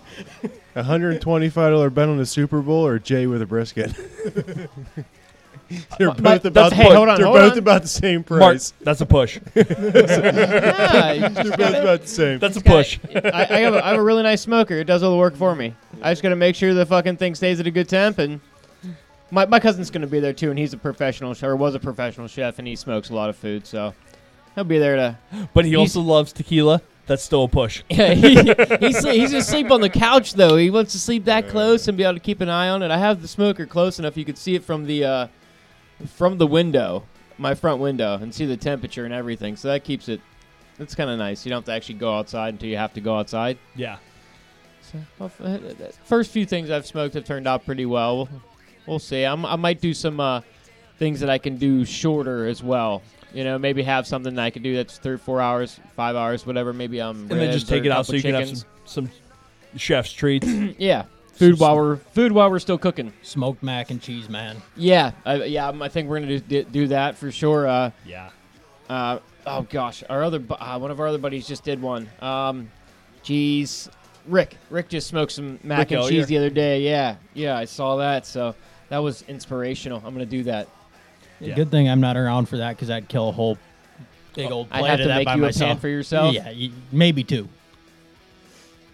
But mac and cheese is where it's at on the smoker. Oh hell yeah! It takes in just the right amount of smoke. All right, no, and you got to have that yellow cheddar plus the white cheddar. You got to mix it up a little bit. Oh, this guy knows his cheese. You got to throw in that Gouda. Born and raised cheesehead here. So you're a Packers fan then? Go Pack, go! It was very nice to beat you this year. You guys are losing your quarterback, so good for you. You know, people were saying that last year. They said that last year. Hey, if you want Jimmy G, we'll give him to you for a first round. You got a late first rounder. We don't want that crap. No, we'll just first trade him rounder straight this up. year and next year. You know, watching the Packers is like musky fishing. You always get disappointed in the end. It's kind of like beating off with your left hand. Exactly. Just can't come to the end, the finish line. I'm a Niners fan. I haven't seen a ring since '95. Man, that Not must be since rough. Joe Montana days. No, 94. Steve Young, 94. It was 94. Yeah, because 5 was Cowboys. Yeah. Because you beat the Packers to get there. Mm-hmm. Yeah. Mm-hmm. Lost to Then the Cowboys. dismantled the Chargers. At least you're not a Browns fan. Yeah, fuck those guys. Yeah, they suck. They're idiots. They're a quarterbackless team. So like every Browns fan's got to have a noose that hangs like just enough that your butt touches the basement floor. It's like just enough to keep you from killing. It's like, man, I don't know. Always have lemon slices on hand. I don't know what you mean, but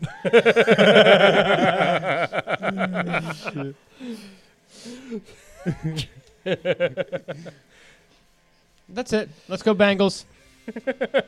I'm a Yeah, Cowboys gonna have fan, to but let's root go for 'em, Bengals. too. I can't see the Rams win. Pops is But that hard Bengal fan. I'm gonna have to Gotta say it. I want the Bengals to win. I really think this is set up for the Rams to win it with Stafford. It really is. And they had a tough road Burrow though. will win They had his. a tough ass road to get there though. They played the best team in the AFC, and then they played the actual best team in the AFC. You know, that's a tough road to get there. 5 interceptions, so we'll see. I don't know. I hope Stafford throws for 3 interceptions. Much as I feel bad for him. He was in, football hell for quite a few years, so you do feel bad for him. They got a hell of a defense too. As a Packer fan living in Michigan, I am just sick and tired of all these Michiganders thinking that Stafford's the reason this team's going to the Super Bowl, because this is the same team that took their current quarterback to a Super Bowl as well. They do have the actual number 1 ranked defense too, if I correct. Yeah, I think they are. Titans were. Titans were 1, then Yeah, the Rams were think. 2. Yeah, the Rams are way up there, and Or it's Buffalo was number 1, and they were Buffalo's right there. number 1 rushing defense. Oh, okay, it's rushing defense. Okay. I also like seeing Michigan and Michigan State fans, or any sports team from Michigan besides the Red Wings fans crying, and they're good at it. They're really good at it. That's funny. I don't like any Pennsylvania team except for Pens. Yeah, me too. I mean, everybody's a Pirates fan until June, because then you get 1 month. It's like, okay, maybe they got a little chance. You get one solid month of the. And the then even Buccos. when they do, they'll make a run to the playoffs, and you're like, they're not going to do anything. And if they do make it, so don't let them make it, because they're going to get. Then they make it. Or they get a few good couple players years. and they trade them away. All right, well, at least you guys have some expectation. With the Brewers, it's like we're garbage, and all of a sudden next year, this is our year, and then next year, okay, we're garbage. Hey, maybe we'll make a wild card. It's so inconsistent. It's like, why do I even bother spending the time to follow them? At least you still have the Brewers. I had the fucking Guardians. Oh, yeah, I'm a Guardians fan too. Better than I was. Better than Washington. What did they name it? Commanders. Dude. Oh, so they're gonna when on. they shorten their team up, guess what they're gonna be? They're gonna be the Washington Commies. I'm serious. They are. They're gonna be the Washington Commies, because Niners. You're not the 49ers. You're the Niners. We're the boys. They're the Brownies are the Browns. Whatever. They don't really get Packers shortened, the pack. Yeah. Yeah. Exactly. Go, commie, go. Yeah, exactly. The Washington Commies. Are they red? Please say they're red. Well, yeah, they're maroon and gold. Like the commies, like red Russia. Yeah, they're red and They're gold, the just same. like the Russian flag. Yeah. Oh, jeez. That's some funny ass shit. All right. On that note, we're brought to you by Predator Fly Gear. Find them at predatorflygear.com. Arex hooks, finest hooks on the market. Hey, tonight's show has been recorded live from the Urban Fly Company studios. Check Mark out at urbanflycompany.com. And put your money in good hands with Michael over at Down to Earth Wealth Management. Queen City Guiding. Ryan Evans, queencityguiding.com. Call the bank, not Frank. Or call Frank, not the bank. Yeah. I need another beer. Hey, I want from the bottom from the bottom of my heart, I want to thank everyone that listens to this podcast. Everyone is definitely tuned out 3 hours in. So if you're still listening, I want to thank you for listening to 300 of our stupid episodes. And I want to thank Zach for stopping by on his way from North Carolina back to the Uper. It's been a great run. Thank you, guys. We couldn't have done it without you.